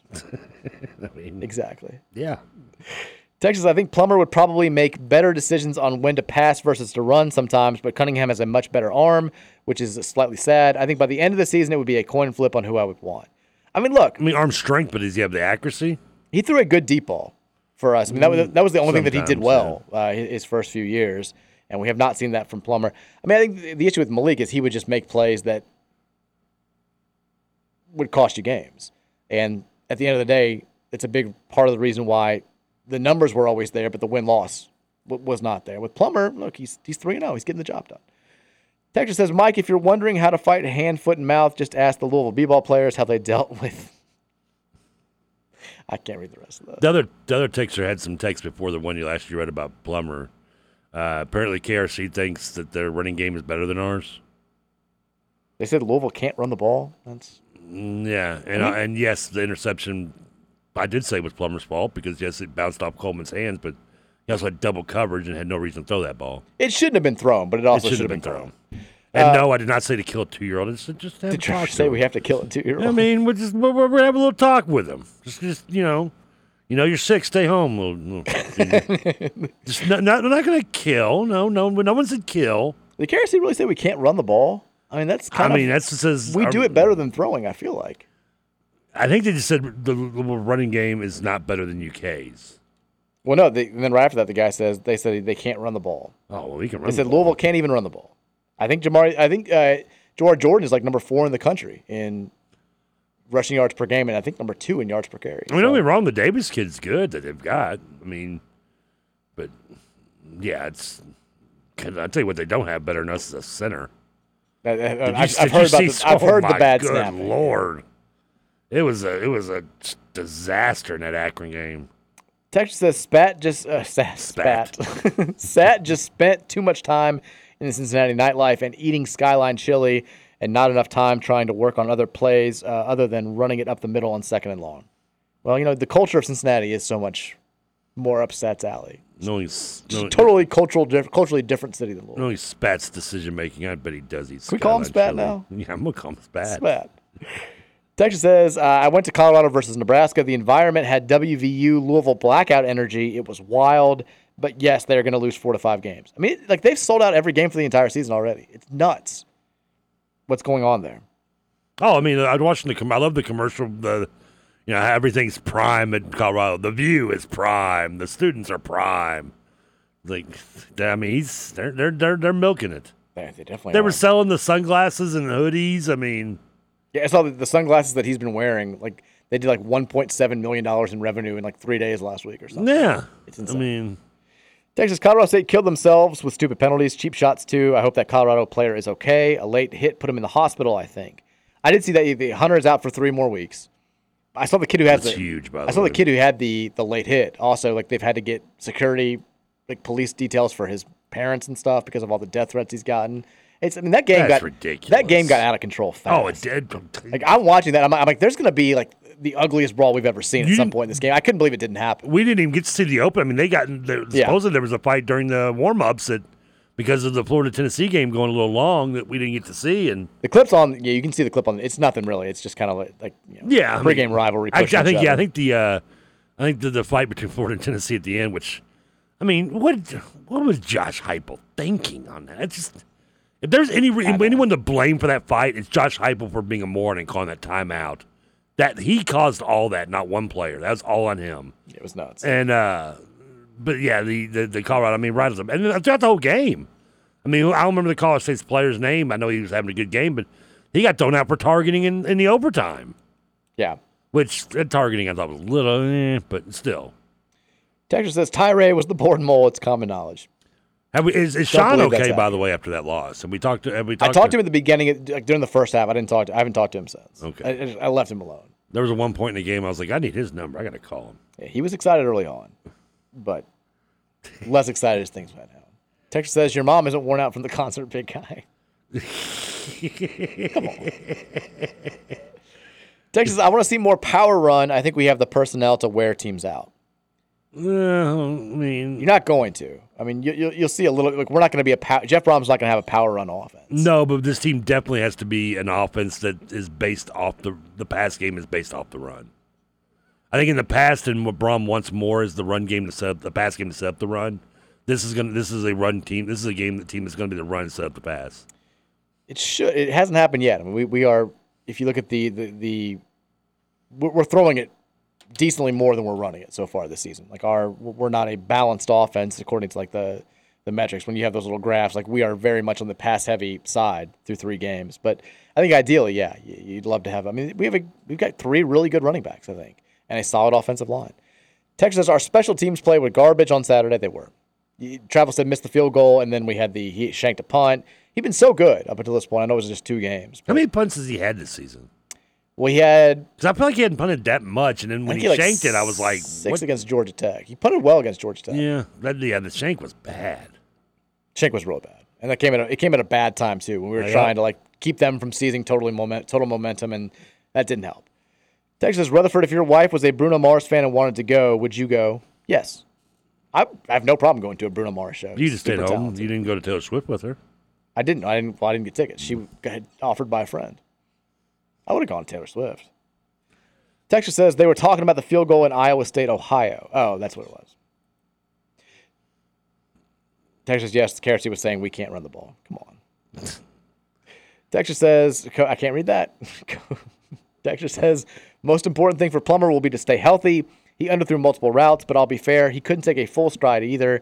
Really just needs to make faster decisions. I think that's true. I think he did a better job of that on Saturday. Like he seemed to be quicker with getting the ball out, quicker reading the defense, and the first half it worked great. I'm trying to think what you couldn't read. I don't see anything bad. The very last one. I can't say that word. Oh, the coach one? Yeah. Oh, yeah. Sean did text in. He texted me and just says, thanks for the concern. Should have gone for 2 on the first TD and OT. I paid dearly for a noon kickoff for the Cards in a CSU game that wrapped at 2 a.m. I can't imagine. He has pictures of the Cardinal beer and then also the Old Aggie beer, which is the official Colorado State beer. So Sean is still in recovery mode. That's okay. I was going for the Rams. I was too. Let's take a break. When we come back, I want to play Jeff Brom's press conference from today. He talked a little bit about the win over Indiana and then previewed Boston College and some other notes that I think were a little bit interesting. So we'll hear from Jeff Brom coming up after the break. It's the Mike Rutherford Show here on 1450 and 96.1 Big X. Been waiting for you. We've been waiting for you. Where the kisses are hers and his three's company too. Come and dance on our floor. Take a step that is new. Weave a lovable space that meets your face. Three's company too. You'll see that life is twice, 3 times a lady, and I love you. Happy Monday. Yes, you won't. Twice. 3 times a winner. 3 times. Second Indiana. A lady. Suck at Murray State. You too, Georgia State. You can suck at Cards are 3-0. Yeah, we're celebrating baby. today on a Monday edition of the Mike Rutherford Show here on 1450 and 96.1 The Big X. The man who has led Louisville to that 3-0 start talked to the media today. That is, of course, Jeff Brom. He spoke for about 16, 17 minutes, recapping the win over Indiana and looking ahead to this weekend's game back at L&N Stadium against Boston College. Wanted to make sure you got a chance to hear from the man himself. So here is Jeff Brom from earlier today. We're excited to get back home to start the conference slate against a really good Boston College team who played their best game last week. Found their quarterback, put up yards, had a chance to win. So we're going to have a good week of practice and once again just try to correct the mistakes we made this past game. Continue to find ways to be more efficient in all three segments and see if we can come out and play as clean a game as possible and find a way to win.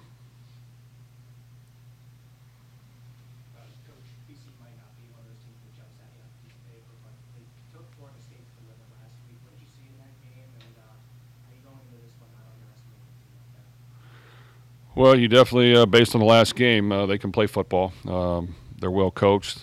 They've made corrections over the first couple of weeks and played their best game. So that's a sign of a good football team. Like I said, I think they found their quarterback who can run around, make plays, threw for over 300 yards, ran for almost 100 yards in the last game against one of the top teams in the country. So, we'll have our hands full, and we'll have to figure out ways to be efficient, like I said, and clean things up as much as we can and find ways to score and get stops. But this will be a really good test for us. Jeff, when you look at them on tape, their quarterback, what do you see with him, and how big is it to contain him and keep him, kind of bottled up? Well, if you base it on the last game, he looked like a more athletic Russell Wilson. He can run around and make plays. He can throw the football. He can distribute it. He had a really good football game against a good defense. So I think that, when you have a quarterback who's playing well and confident, it really can carry the team. So, we're going to have to find ways to disrupt him and account for him in the run game as well, and challenge routes and figure out ways to get after the quarterback. So it'll be a really good test for our defense. After 3 games, what are the primary things that you've learned about your team? Well, the main thing is I think our guys really work hard. They're willing to fight and scrap and find a way to win. They're not afraid to look in the mirror after every game and point the finger at ourselves first and figure out what we can fix and get better.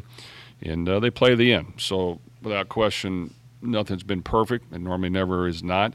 But these guys understand what it takes to win. And, when you're playing really good football teams, you can try to have a perfect game and make all the plays and be clean, but that's really probably not going to happen. The other team's good too, and they're well coached. So, they're going to make plays as well. We have to find ways to make a few more plays than them and score a few more points than them. So I just think, eliminating big mistakes, the turnovers, not giving up big plays, being smart in how we play the game, all those things matter.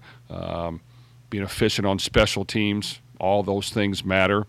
And if you do that, then hopefully at the end you have more points than they do. But, that's what this game is about, in my opinion. The small details matter.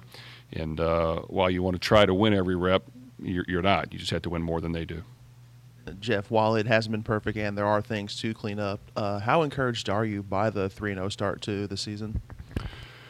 Well, we're happy that we found a way to win, and that's every week. And we try to narrow down to a one-game season and not worry about anything else. And whether you win or lose, you got to come back the next week and find a way to win. It's just a matter of sometimes after a win, are you going to relax too much and pat yourself on the back, or are you going to be hungry and find a way to get better? And sometimes after a loss, you know what, you normally, if you don't hang your head and feel sorry for yourself, you're going to work hard to find a way to get better. So we have to be hungry this week and understand that in order to win conference football games, we have to try to play our best football every week and make improvements.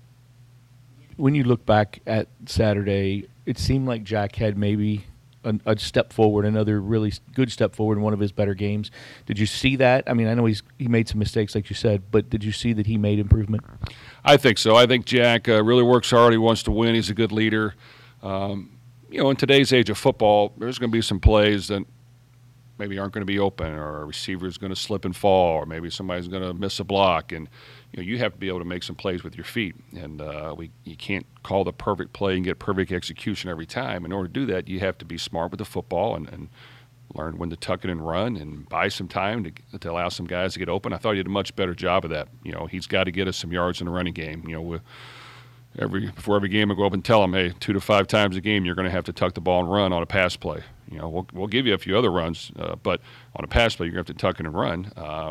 And if it's cleaner than that, great. We've played a tremendous game, but it's normally not going to be. So I think he was able to use his feet. It gets him in a better rhythm as well, in my opinion. He made some good throws. We had probably a few more drops than we'd like to, but he can continue to work on throwing with conviction, standing in there, throwing it on time, and then when things aren't there, he's got to be decisive enough and willing to run the football and get yards.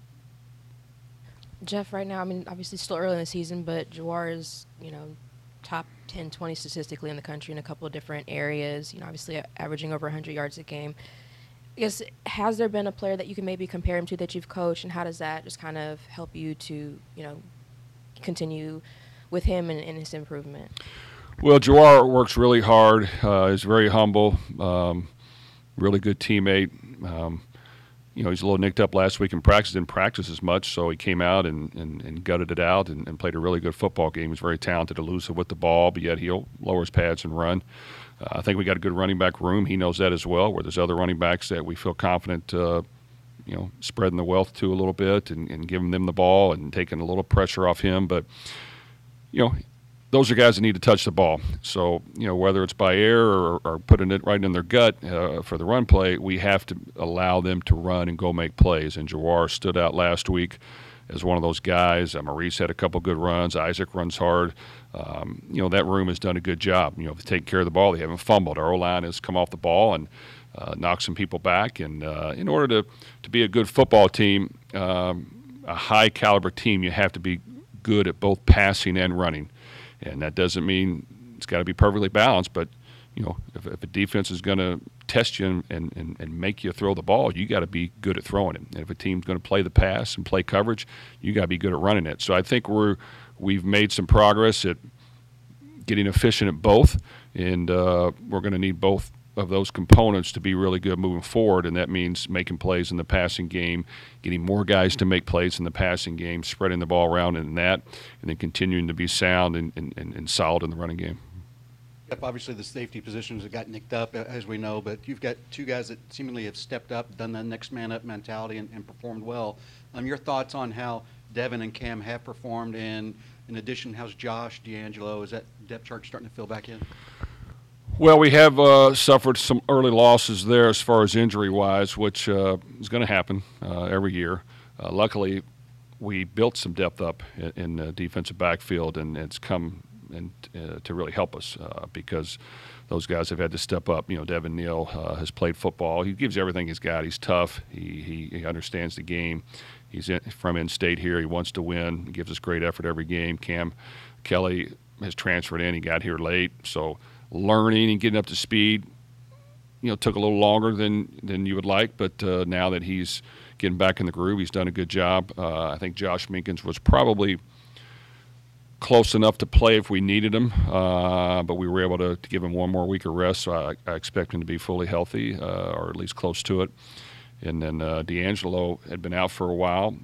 We got him in towards the end of last week in practice, and he did some good things, and the little bit he was in there, he did a good job. So he needs to continue to get even healthier and be a big part of that, because we do need some depth, and we need a little bit of a rotation there and keep those guys hungry and fresh. But, yes, that position health-wise hopefully will be a little better this week. Jeff, you compare the BC quarterback to a more athletic Russell Wilson. Isn't that kind of comparing him to a young Jeff Brom? Yeah. That's your comment. I do appreciate that, but you know what? Everybody has their own unique style. This guy has got some strength to him when he runs the ball. you know what? He's playing with a lot of confidence to put up those numbers against Florida State when they're probably one of the hottest teams in the country. That's impressive. And I think when a team sees their quarterback play well and play confident, it really juices up the rest of the team. And I think that's what you saw. You saw a team that had some fight. They took Florida State right down to the wire, had a chance to win it, and I think they'll continue to build off that. So that's why it's a concern to us is that, we have to, try to contain him better. We have to try to limit the yards he puts up. We have to do things to make him feel comfortable, and that's what we're going to have to figure out this week and plan accordingly is that, he cannot play that efficient against us, or we'll have a long day. You guys are already in the top 10 for yards per play and available yards. With how early it is in the season and how efficient it's been going, what's made some of these guys who are running this offense for the first time so comfortable this early? Well, our guys work hard. It's important that we continue to find ways to get big plays. I think if you want to win football games, you have to find ways to get big plays, and that's either in the passing game or running game. It's either by great individual play or it's by great design that gives those guys a chance to get open and make those plays. So, being good at running the ball, having play action off of it to take shots and hit them, and then being efficient in the controlled passing game is all vital to success. And I think we have all those elements. We work it a lot. We got to just continue to be as efficient as we can because it's going to be important that long drives and scoring is hard to do. You got to find a way to do it. But as many times as we can get quicker points within the realm of the offense, the better off we'll be. And I think we built a good lead in the first half. Unfortunately, had the onside kick that kind of got the momentum back for them. They scored right after it, and then they kind of took off from there. But we need to just make sure that for 4 quarters we're playing as efficient as we can. Jeff, excuse me. 3 games in, a lot of the pressure you guys have been sending from the defensive line hasn't been getting home and into the backfield, and you guys haven't generated a ton of sacks and tackles for loss early in the season. Why do you think that is, and how concerning is that? Well, we look at it every week, and you have to have the right balance of pressure and all-out pressure and one-man pressures and two-man pressures and being able to cover and all those things. So we'll continue to look at it. Yes, we want to try to create more pressure and sacks. That's important to us. In the end, the bottom line is winning and keeping points and down and yards down.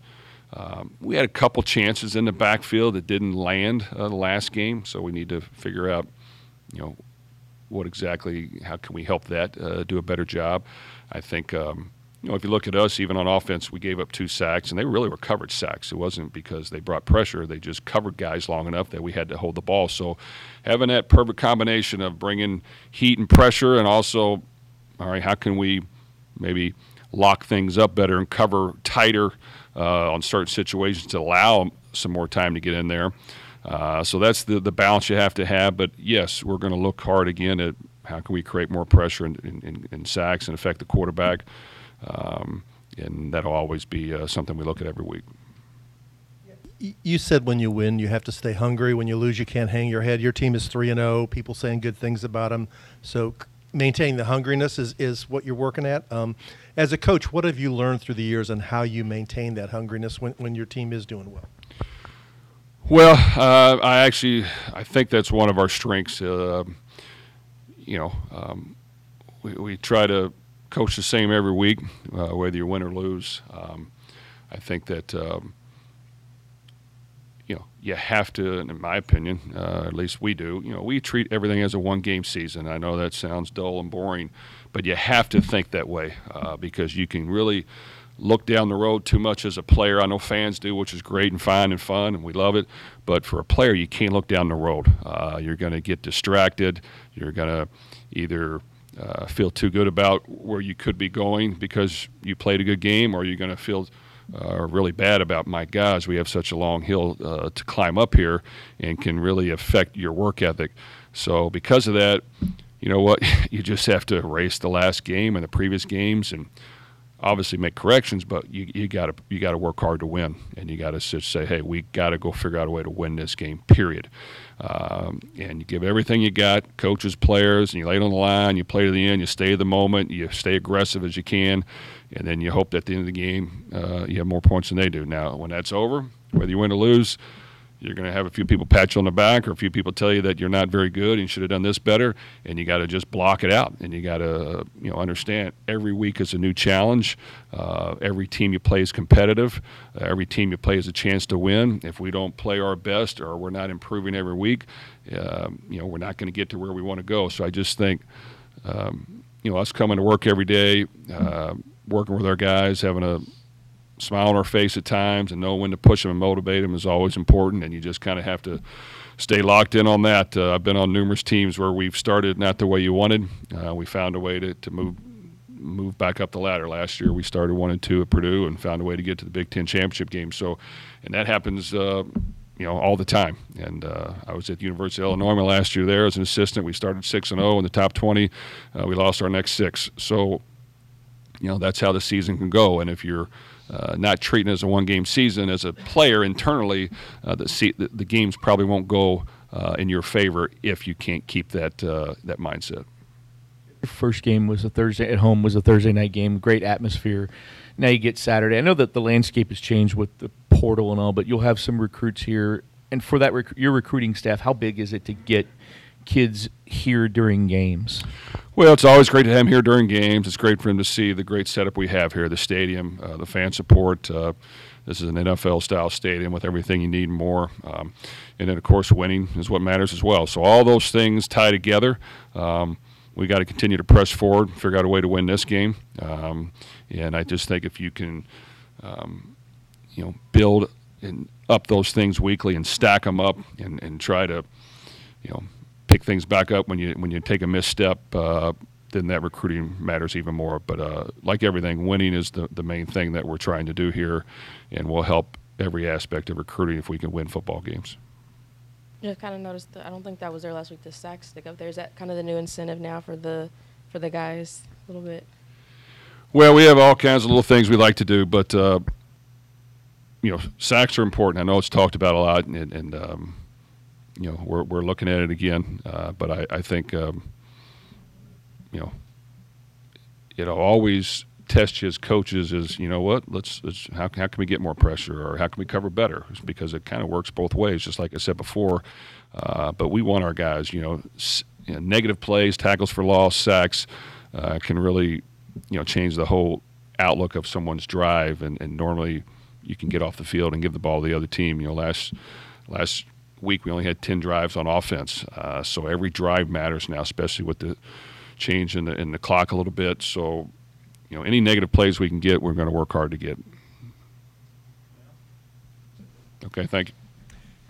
That was Jeff Brom talking a little bit about Saturday's win over Indiana, and then a little bit about this weekend's game against Boston College, and some interesting about BC, things. I thought, right? Yeah, but definitely, it was, BC preview. They kept it focused more on the future. He talked enough about the Indiana game Saturday night, but I thought some interesting things in there. We're going to take a break. When we come back, 5 o'clock hour will start. We'll react to a little bit of that. We'll rehash some of our thoughts on Saturday's game. We'll take some text from you guys on the text line, and some other general thoughts from over the weekend when it comes to both college football and the NFL and beyond. It's the Mike Rutherford Show. We're covering all bases here on 1450 and 96.1, The Big X. A lady, and I love you. Yes, you once, twice, 3 times a lady. And she screams, and her voice is strange. She says, baby, it's 3 a.m., I must be lonely. She says, baby, well, I can't help but be scared of it all sometimes. Gonna get that work on Saturday, I believe I'm not to spoil like our preview show, but my confidence over BC is not hurt from their performance over the weekend. Well, you think Florida State's the worst football team that ever played? Well, I think Florida State's overrated, and I think BC showed that as well as I guess they were doing their honoring thing for somebody at the game, so I'm sure their emotions were very high as well. Yeah, I mean, Florida State did beat LSU by 31. I'm trying to think Florida State just said LSU's number, though. I mean, sometimes like Dan Mullen had Saban's number for a while, it felt like, right? We're going to play Florida State in the ACC title game, and you're going to pick us to win by 56. Oh, we're going to beat them by 65. These guys suck. It's like they're 12-0 and number 2 in the country at that point, and you're going to be like, we're going to ruin their season. It's going to be Kansas State, Oklahoma, Big 12 title game all over again. Best team in the world, losing by $1 billion. I picture us doing to them what Nebraska did to Florida in '96. I like that. Jack Plummer does remind me of Tommy Frazier. I mean, it's like looking into a mirror. We've been talking, obviously, a lot of reaction to Saturday's win over Indiana in Indianapolis. We share our thoughts in the first hour. We let you guys talk on the Thornton text line in the second hour, and then we heard from Jeff Brom last segment talking a little bit about the win and also Saturday's game against Boston College. Look, we don't lose on Kim Schatzel Inauguration Week kickoff day. It's not going to happen. What? That's what Saturday is. Well, what's the event? Remember we read all the promotions? Boston College it's the kickoff of Kim Schatzel Inauguration Week at U of L. She's gonna be our new president officially. Oh, that's right. That's right. Yeah. It's all, I mean, this is the weekend where it's like 15 different things. It's like Kids Day, it's Parents Day, it's Scout Day, it's like Military Appreciation Day. If you're a human being and you're not being honored Saturday at L&N Stadium, you should file some sort of appeal. And I'm sure they'll work you into that process because we are honoring everybody this weekend for the Boston College game, including Kim Schatzel. See, you skipped the name, and I was like, wait a second. And I remembered the reason why I never wanted to try to say her name was because I knew I'd just cuss on the air. Well, you can say Schatzel. No, I know. I could say her name how it's pronounced, but I know I'm going to mispronounce it. Well, I already see it coming, so I'm just going to back away. That's how it happens. Why has the Bermuda Triangle trending? Did somebody get lost in there? Is that still a thing, by the way? They found Amelia. I did see this. Lindbergh, you almost flushed your kid. Amelia saw the whole thing. Looking during the break, I did find my favorite tweet from the weekend, which is it's a tweet that is advertising a story. It's trying to make you click on a story. And boy, does this work. A fan tailgating at the Bills game claims that LSD, cocaine, weed, and booze made him cover himself in poop, I'm paraphrasing, from a portalette, get naked, and go streaking into the new Bills Stadium construction site where he fell into a 30-foot pit only to flip off a police chopper. Go Bills. I mean, Bills Mafia, man. Cocaine, weed, booze, covered in poop. Falls 30 feet into a construction what were all on that list? Cop. Was it just cocaine, booze, and weed? Is that all I heard? Was there Yes. something else in there? Cocaine, weed, booze, and LSD. Bath salt's not mixed in there? No, just LSD. Must have been some good LSD. Bills Mafia. They go hard. You thought jumping to a table in winter was the highlight of them. We've shared our thoughts on the game. I mean, being covered in poo is any worse than being covered in Velveeta cheese like the Packer fan? I think yes, it is. I mean, to they're answer both your question, disgusting. It's way worse, I would say, to be covered in poop than Velveeta cheese. Outside of, we talked about Colorado State a little bit. We obviously talked about our game a ton and some brief thoughts on the ACC. We made fun of Scott Satterfield for losing to Miami of Ohio for the first time in 17 years. Any other gigantic takeaways from the weekend that was? My big thing on Friday was all these games against FCS teams, all these games where ranked opponents are picked to win by 14, like someone's going to lose. It didn't really happen. Like we had a few close calls. We did have a ranked team lose Kansas State on the road against Missouri, but that was I think it was like a 3.5 point spread. It was. I thought it was a steal of money too. So we didn't have, Colorado almost was that team, that a 28.5 point favorite. Who else? Who's the? Tennessee, Florida. I guess technically is kind of an upset. Georgia was shaky against South Carolina. Alabama looked not good. Lord, not I haven't seen all. this Alabama team play like this since they had one of Don's illegitimate Shula's coaching. Texas was shaky against Wyoming for a little bit there. Yeah. But besides that, it wasn't the blood week that I was kind of hoping it was going to be. There wasn't a whole lot of just crazy stuff going on. Any gigantic takeaways for you from the weekend that was? Not really. No, nothing. I think the one would be Georgia. The surprise would be Georgia. I guess, I just didn't expect South Carolina to hang with them like that in any way. Florida, Tennessee didn't really. The SEC in general, is the SEC down? You kind of stepped on my gigantic takeaway. Sorry. I mean, yeah, I mean, here's what I want to know. Is it down? But is it down enough to where we're still not going to get an SEC champion? Or the best team still isn't actually in the SEC? I mean, I think that's TBD, obviously, but thank you. Like, my big takeaway was going to be, and we've kind of trampled over both these now, but Pac-12, this is the best Pac-12 we've seen in like 15 years. Maybe longer, and this is maybe the worst SEC, it seems like, that we've seen in a long time. And it's sort of ironic that it's happening right as we enter into the Super Conference era, which is going to eliminate the Pac-12 forever and take the SEC to unprecedented heights. It's just, it is hilarious that we're doing this whole thing where it's, only two conferences are going to matter to a lot of people moving forward, where maybe there was something to be said for the way that the balance of power was already. Because the SEC, I mean, Georgia, we'll see what happens. It's been impossible for teams to three-peat in college football since the 30s. And typically those teams that we think have a really good shot end up falling way short of expectations. They lose 2 or 3 games. This looks like the most pedestrian Bama team that we've seen in a long time. LSU, you think they suck because they lost to Florida State by 31? I didn't say that. But, I mean, they did take a bad early season loss. Auburn, Florida, Tennessee, all looking kind of down. I don't remember what the record – well, Kentucky's undefeated. But I don't remember what the record was. But like the middle of the conference has just kind of been getting pasted in non-conference play. A&M goes to Miami and gets blasted.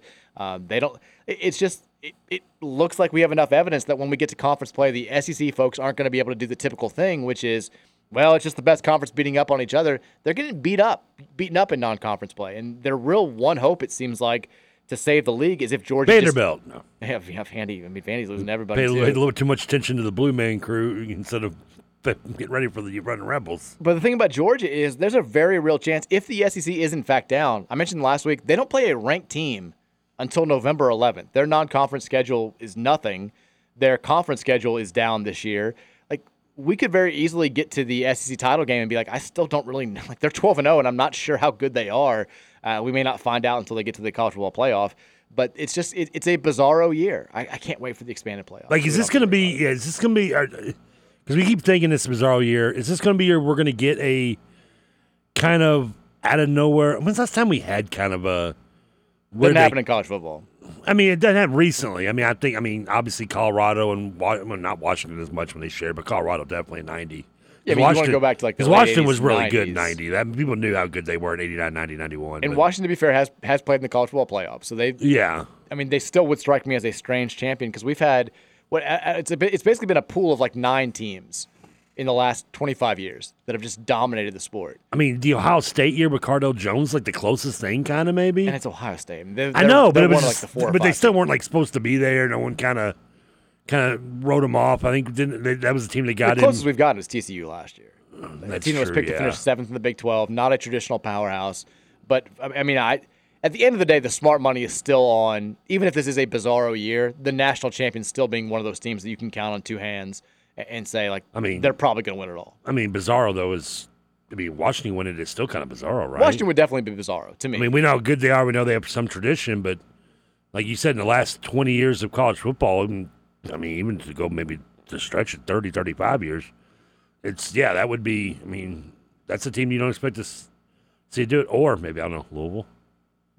We are 3-0. I mean, you can't sit there and watch this ACC over and I know that, we could easily lose as many games as we could win sometimes, but you can't watch this AC and think that the stars are lining up a little bit for us, right?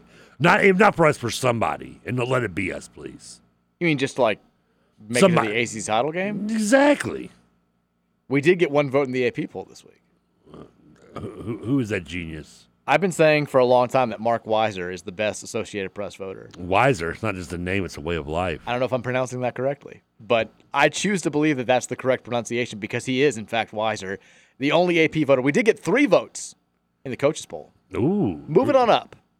But I think Jeff Haley, one of them. Halfley? Is it Halfley? I thought it was Haley. I don't know why. The smart money is still on like one team from that group of Georgia, Ohio State, Michigan, still Alabama, Florida State. Like one team from that group being the team that wins the national title. But it will be Duke wins the national title. I'd love it. I mean, I've got no love lost for Mike Elko or Duke fans or anything like that, but it would be great for the sport to have a team like Duke make the college football playoff and win it. What if Duke got better at football than basketball? It'd be a fun, nice little twist. It's a So few things surprise us anymore. I would love to be shocked by something like that. I don't think it's pressure going on to happen. Shire because the football team's winning. You think that they fire Shire after he goes to the Final Like Four we next year? he's brought another top record. We were in the Elite Eight. Elko won the national You're title. gone. Get the hell out of it. Coach K comes back. Coach K's like, I'm sorry, buddy. I'll tell you. I got to step in here. Oops. It'd be great. I mean, Colorado, hell, people are already getting tired of the media attention they're getting. They're getting the attention for a reason. People are going nuts over it. It'd be a hell of a story if they could run the table and go to a national championship Colorado made the national championship game. I think like ESPN or whoever runs that title game would have a longer pregame show than the Super Bowl.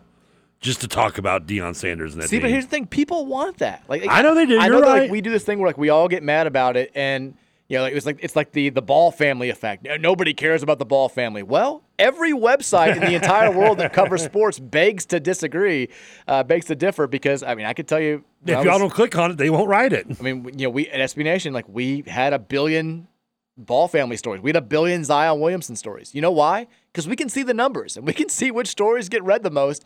And if you wrote about Zion Williamson doing something crazy, it was going to get 16 times as many clicks as a really well-researched and great story on how good Xavier was that year. Like it's just the way of the world. And so people are going crazy with Coach Prime stuff because people want to hear more about Coach Prime. The TV ratings they're playing that game against USC at 9 a.m. so they can get the most eyeballs on it. 9 a.m. local time. I love during the Colorado State game they announced what an instant classic. I'm like, what a showdown. One of the games I'm like, this is Colorado and Colorado State, two unranked teams. One of them has a losing record. We got kickers drilling the ball into linemen all the time. Your tweet about this is me, the image of me. I do think that all the time. That was great. 31-year-old father of 3. Father of 3.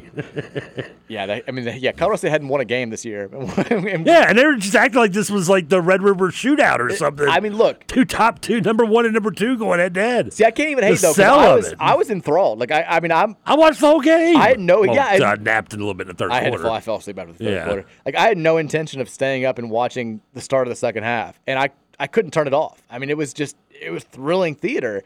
And a big part of that reason is the hype that Deion Sanders creates. I mean, Jay Norvell definitely added to it last week and probably set that whole thing up. But it was, they're a riveting story. And I think they get sent back down to earth pretty quickly here. I mean, Colorado Louisville national championship game. It'd be great. That would be fantastic as long as Louisville's there too. But I mean, the Fighting Wolfsteins, I have a bad feeling are going to hang 65 on them this weekend because they're hanging 65 on everybody. And then USC could make it pretty bad last week as well. By the way. Just, you get those. Obviously, we love having Jeff Brom here, but if something happened 20 years down the line and he wanted to call it a career after winning 16 national championships, paying a little attention to what Will Stein's doing out there. I think Will Stein still be OC 16 years from now. I mean, he might be head coach at Oregon, but he might want to come home too. Jeff wanted to come home. He did. I mean, Purdue's wishing they'd kept Jeff Brom right about now, I think. First 3 games with him as offensive coordinator, 61, 38, 55 points. That's not too bad. I think about 81 in the first game. 81, 38, and 55 points. I'll take it. Wouldn't mind it. Plus, Will's a great guy. We'd love to have him here. 502-414-1450 is the Thornton text line if you had big takeaways from this weekend, whether it's Louisville related or not. I did see it is now also officially 50 days until tip-off for U of L men's basketball against UMBC. As much as I want to get excited, but it doesn't have the same ring as when we were counting down the football kickoff. It really doesn't.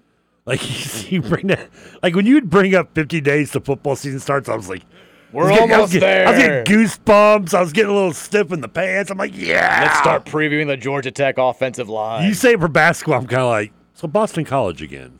The reaction in the comments to those posts, too, the poor social media U of L people were like, every response is I just know. like, it's Jeff time.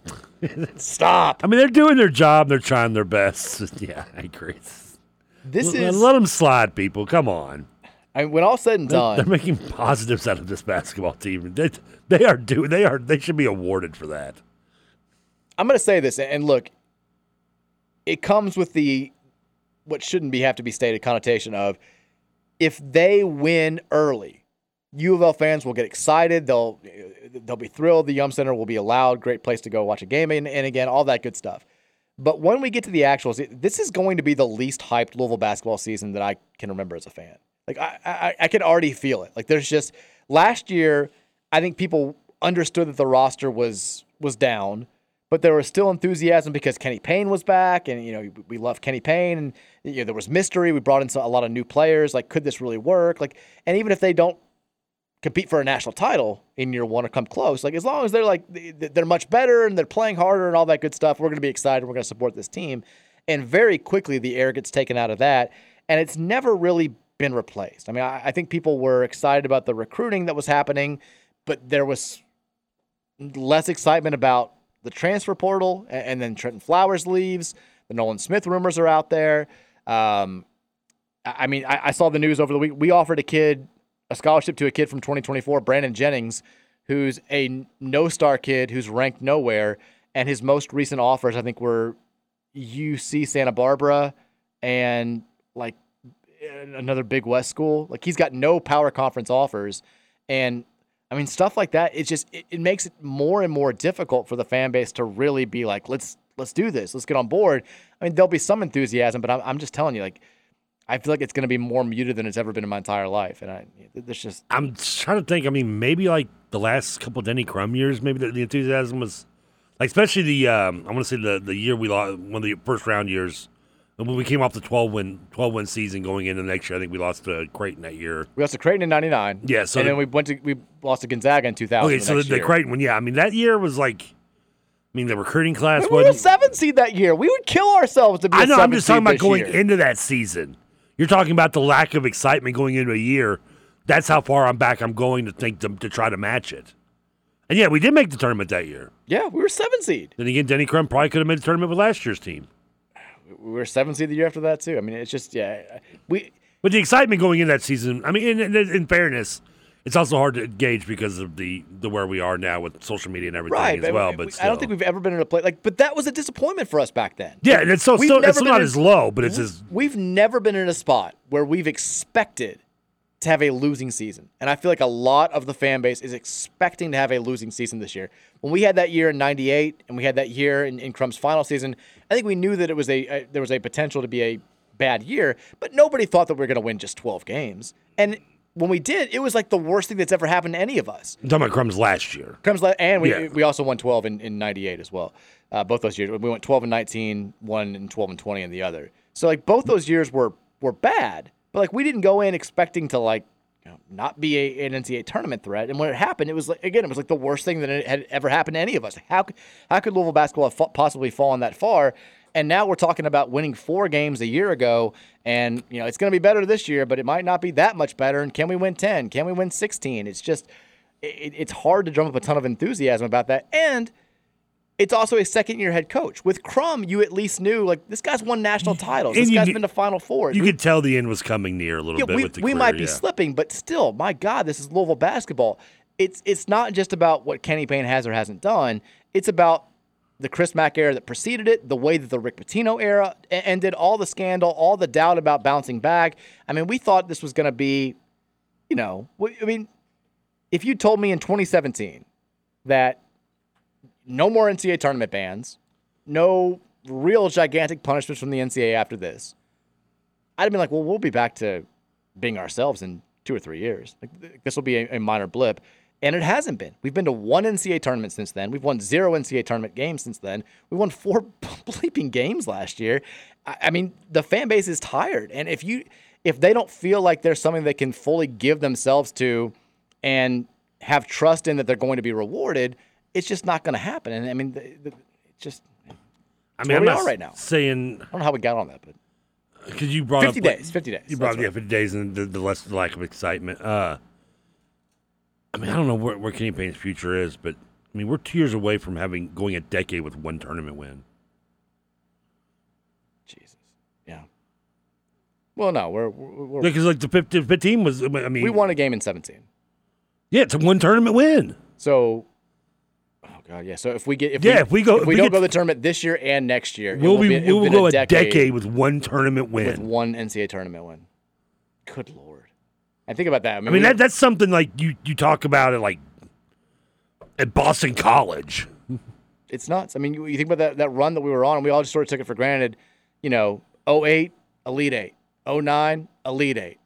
2012, Final Four. 2013, National Champion. 2014, Sweet 16. 2015, Elite Eight. And then, bam, right into a roadblock. One tournament win since then. That's nuts. I mean, yeah, we haven't gone that long since before the 50s.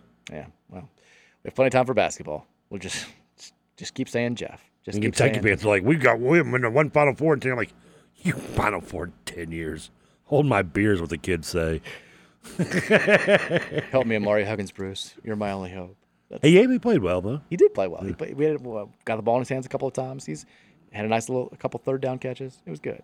I'm excited about it. Your big takeaway from over the weekend, I do want to take text after the break. NFL-wise, Cowboys the best. Cowboys the best team in the NFL now. It's official. Everyone's saying that. It's a done deal. Good Lord. They're great. The Eagles suck. The NFC North is a dumpster fire, but the Lions are still the best Did you team. drink something out of the Frank's fridge or something over there? I get the Athletics, their daily newsletter, and this morning it was power rankings. Cowboys are first, obviously, but who's second? And I was obviously. I was like, I want to send this to Trevor so badly. Obviously. That, and I also had a Foot Locker email that said something about UGG season being back, and I was like, no, that I would take. My email box is just all for Trevor today.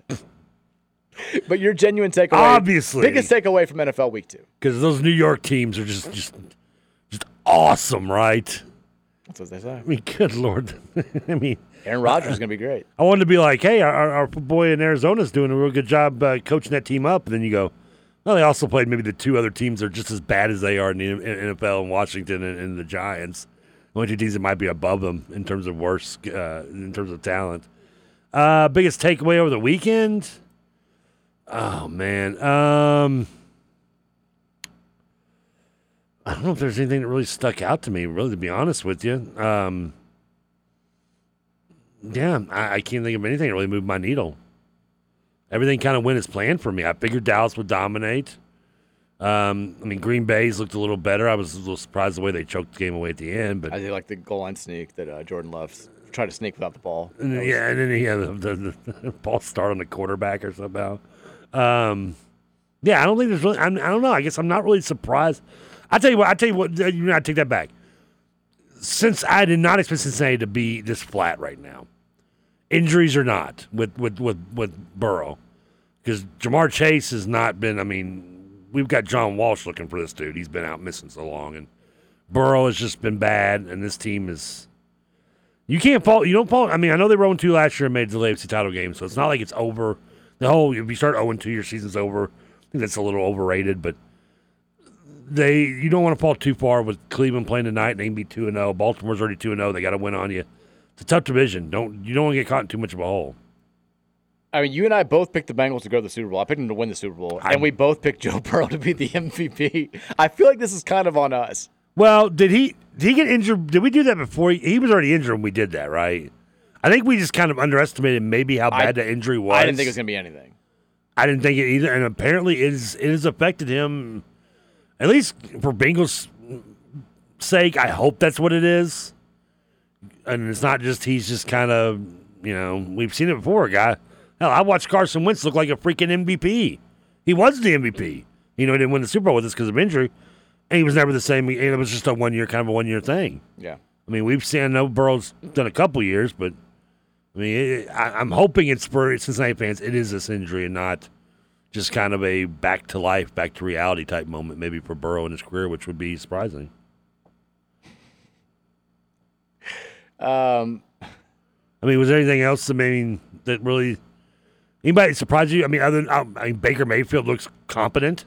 2-0. First time in Baker Mayfield's career he's ever been 2-0. I think Atlanta's obviously kind of who they are, what we expected. I think Carolina's kind of been who we are, what we expect. We'll see them with the Saints tonight. How about Des Ridder breaking the fellow heart of a fellow St. X Tiger and T.J. Walker over the weekend? By beating the possibly, yeah. I mean, yeah. I think he's got some Jordan love going on. So yeah. Detroit. I mean, kind of flashback to last year. Detroit. You want more consistency from them, but defensive tackle is an issue for us. I'm saying it right now. But then NFC East. I mean, you got three teams there 2-0. No one else can claim that. NFC North sucks. But again, NFC has 3 teams. Washington's the only team without a Super Bowl, though, in the NFC. So I just saw this stat real quickly from Kelly Dickey before we go to break, and I think it's nuts. Indiana was Louisville's first opponent to neither have a kickoff return nor a punt return since Texas A&M back on November 13th of 1993. Didn't return a kick, didn't return a punt. I think we got destroyed that A&M game, too, if I remember right. That's probably a safe bet. Because that was the year I think we played Tennessee and A&M like back-to-back weeks. But that's kind of weird. Special teams, you're going to see it more and more, I guess. Taking the kickoff out of the game. Coleman returned a couple of punts. Didn't really do anything, but I know we at least returned those. But I don't think we returned a kickoff either. No, because the only one No, we had to return. They scored twice. What? So did we return a kickoff? Return a kickoff. Oh, they did. Well, they got kicked off. Doesn't mean we returned it. Yeah. Okay, yeah. Yeah, I mean, but everybody gets I was like, one. brain fart. I was like, wait a second. They scored, so they kicked it off to us. But you're right. It doesn't.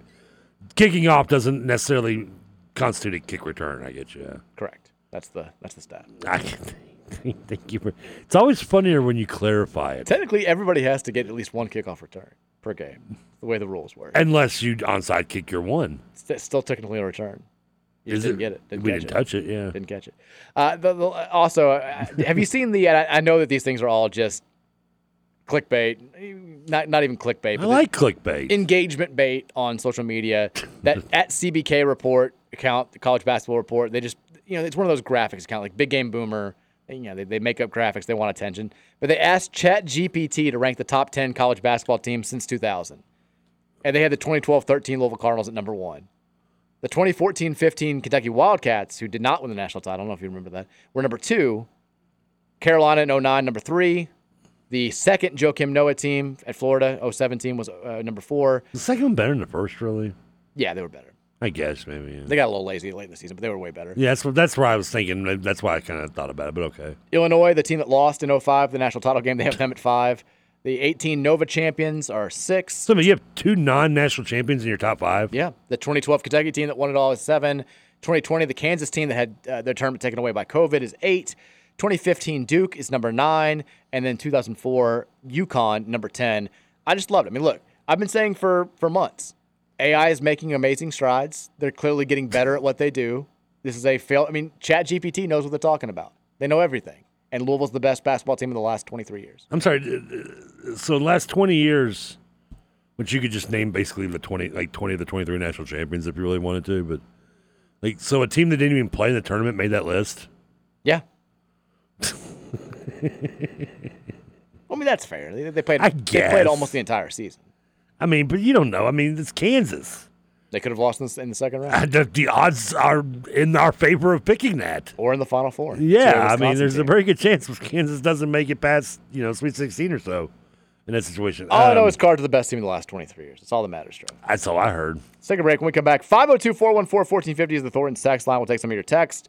We'll look ahead to the night in sports, including a Monday Night Football clash. We'll get Trevor's pick there. We have 2 of them tonight. You've been really good at the. Oh, that's right. We do have 2 this week. Tonight. Why in week 3 or week 2 we have a doubleheader? That's dumb. I think we talked about this last year, but you've been really good when we've had like Thursday Night Football and Monday Night Football so far at like kind of pegging the games the way they're going to go. So I want to get your thoughts on that. Hey, that's me. We'll do that after the break. It's the Mike Rutherford Show. It wraps up next here on 1450 and 96.1 Big X.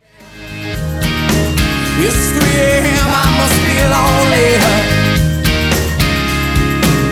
She says, baby, well, I can't help but be scared of it all sometime. And the rain's gonna wash away, I believe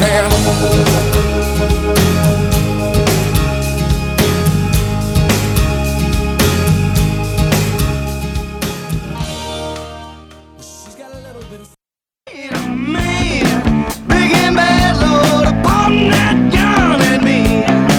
Oh, wait a minute, miss, I didn't even kiss her. Don't want no trouble with you. And I know you don't owe me, but I wish you would let me ask one favor from you.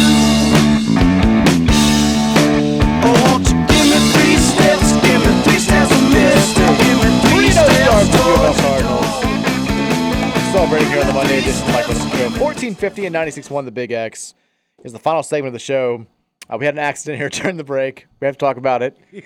I went to the bathroom. It was not me, thankfully, but I did smell. I was like, damn. I was like, somebody lit up the toilet. And that usually doesn't happen here because there's only like 2 or 3 people in this building that we know of. And Trevor, his dog Khaleesi has she let the Big X know how she feels about the carpeting at the front of the studio. I think it's when you brought up the basketball season coming up. That's what happened. And this now Trevor famously does not pick up his dog's poop in the backyard. So this will be the first time that he's picked up dog poop since I believe the first Bush administration. Yeah, I mean, since he probably let one rip in the house, It's gonna have to happen. You're gonna have to do it. We are sure it was Khaleesi, right? It was not me.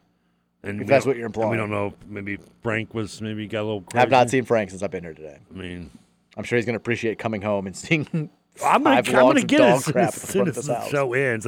I just want to do it during the break because I didn't. I move slow in the break. I don't want the break to end and we get dead air and stuff. I'm trying to take a poop out. Yeah. Should I throw it out back or should I throw it out in the yard or should I flush it? I'm gonna leave it up to you. Did you leave the door open again? The door's open. Yeah. Well, Khaleesi, come here. Don't stay in here. I left to go in. I have to walk in after the first segment. She wanted to come out, so I just left her open. No, I didn't know she was out there. That's why I usually. I blame this on you. You should pick it up. Well, I didn't know. Crap. She's been in the studio a billion times. I don't think she's. Oh, now she's barking. Now she's barking at somebody. Oh, it's Scoots. I want to know what Scoots thought about that. I bet Scoots is the one that did it. Welcome to the station, Scoots. Did you poop on the carpet? Hope you enjoyed the dog crap at the front of the studio. What? Why is Scoots here? He came to talk about IU. Okay, good. Or he came to clean up dog poop. I don't know. One of the two. Can we get Scoots on the mic? We haven't ragged about IU. Yeah, hop in here, Scoots. You want to go in here or there? I don't care. Now come in here. I can't believe Khaleesi barked at you. Is that what happened? Yeah, she never barks at anybody. Well, she's crapping everywhere. She's barking at people. Classic Monday in Khaleesi's world. We have Justin Kalen, I could have put him on the board and I go clean up the poop. There's Khaleesi. She's going to go after him. Justin Kalen, a.k.a. Scooter Dingus, producer of KRC, 7 to 9 every morning here on 1450 The Big X. Also noted IU fan. Scoots, your boys' 21-14 loss over the weekend. Yeah. Competitive game. Yeah, I was happy with it. Your reaction, I mean, you're not the biggest believer in Tom Allen or Indiana football. So No. how are you reacting to this? What we saw this weekend? So I told Trevor the only thing I wanted was a close game, and that's what we got because it's realistically a game Indiana never is expected to win. I mean, Louisville, of course, trending on the upward, Indiana going on the downward. So I really just wanted a competitive game. And after that first half, I was like, oh, gosh, here we go again. I almost didn't watch the second half. And then I started, and we got that onside kick, and I was like, oh, my gosh, this is great. This could turn into a game. And as you mentioned, they went down and scored that touchdown and then ended up getting within a touchdown. I didn't actually get to watch the fourth quarter, so I was pretty disappointed when I checked the final score, and it was 21-14. It's like, oh, cool. I didn't even miss a single score. But overall, yeah, I was real happy. Overall, I'd say that's the biggest I grew up in IU basketball and a whatever IU football fan analysis I've ever heard. I just wanted to keep it close. 2, I just thought we were going to get blown out when we fell behind. Yeah. 3, I didn't watch the fourth quarter. I wanted to watch. It's not like I didn't want to watch the fourth quarter, Mike. I have a job. I have to go make some money. Yeah, You it were wasn't golfing. ideal. I was not golfing. You went golfing on Saturday, didn't you? Saturday night I did, Trevor. How did you know that? Did I tell you that? Trevor knows everything about what happened. Are you stalking me? If you're a Big X employee and you make a move, Trevor's going to know about it 5 seconds I'm pretty sure I didn't tell Trevor I went golfing on Saturday. I'm freaked out. You didn't. I can just pretty much guess you went golfing. I smelled it on you. But I mean, that's the poop. It's just the poop. All right, Scoots, you can leave now. Thank you for that. All right. Thank you for that analysis. I'm just here to send a file over. There it is. That's all I need. That was Justin Kalen, Scooter Dingus, doing what he does. I mean, I think there were Indiana fans that were not of the same mindset of Scoots. I saw a lot of Tom Allen criticism. I feel like they're kind of done with him. This was very much a measuring stick game for that program and for the direction it's headed in. So I think Indiana fans, by and large, are a little bit more critical than Scoots, but that's okay. That's who Scoots is, and we love him. 502-414-1450 is the Thornton's text line. Texter says he just told me there's like 6 logs out there. It's quite the poop. How much was she holding in? I mean, when's the last time you let your dog go poop? I mean, she goes out. I leave the back. I have a doggy door. They go in and out like on. Khaleesi. Texas says, unlike Trevor, I won over $200 betting on college football this past weekend. Good job. Did say earlier I'm with Trevor. I did accidentally say sexter instead of texter. I know you said it. I don't think I did. By the way, the dog poop cannot help with the fly situation. There are a lot of flies in this place. We don't need to talk about it, but I finally sent a picture to my wife like a couple weeks ago. I was like, this is where I work. I mean, it's always kudos to Frank though. He's trying to like keep it. Frank's trying to contained. keep the flies contained. Yeah. He's trying to keep the outbreak contained to the kitchen area, which I appreciate. Yeah, I do too. But there are a lot of I didn't think about that. The dog poop's not going to help the situation. Because he was in here today. He's like, I don't know where they're coming from. I've gotten rid of everything. I'm like, well, now I know something. I guess I got an idea. And Texter, by the way, I mean, you did good this weekend. Proud of you. The weekend before, though, that's how gambling is. You're great one weekend. You're 6 logs in front of the front door, poop the next. I went 0 for 6 with every log this week, pretty much. And then, but the week before, I was on fire, but I was making it rain. Texter says direct shot at KRC, which has said UK's got a stronger running game and that Louisville does not run the ball well. Says U of L 6.88 yards per carry right now. Kentucky 5.58 yards per carry. He says then Roush tried to say it was because of all Leary's negative plays. UK 6.69 if you take his 5 attempts out. So we still have a more yards per carry. I'm not surprised. Why is KRC just lying on the radio on a daily basis? Why do they do this? They're just trying to get over the fact that they were all excited. They had brought in Dennis Leary. He was going to be the next great quarterback for them. And it turns out Plummer's maybe better. I have been surprised. Again, I watched how bad he's kind of been. Yeah, but I'm somebody who has I watched 0.0% of Kentucky versus Akron over the weekend. I don't think I've even seen I highlight. actually had the whole game on, I think. But I've heard their reactions. I did watch a little bit of them in the first game against Ball State, and he did not. I mean, he's not looked any better than Jack Plummer. Yeah. But, I mean, we're still not going to see – Kentucky gets, Vandy this week, who's probably the worst power conference team in America right now. Yeah, they're the football version of Kenny Payne's basketball team. The game – stop. You don't need to do that. The Florida game in Week 5 looks a little bit more enticing now that Florida is coming off of the win over Tennessee. So we might find out a little bit about UK then, and they get Georgia, and then Missouri's just coming off a big win over K-State. So it won't be until we get to the meat of the schedule that we – I still have no idea – what to think about Kentucky. I know their fan base is panicking a little bit because they haven't beaten these nobodies the way that they thought they were going to, but that's not necessarily – I mean, look at Cincinnati. EKU hung with UK. Cincinnati beat them by 1 billion points. Cincinnati sucks. They lost to Miami of Ohio this week. So you can't take too much away from these early season games sometimes. Fall down a well, eyes go crooked, get kicked in the head by a mule, they go straight. I don't know.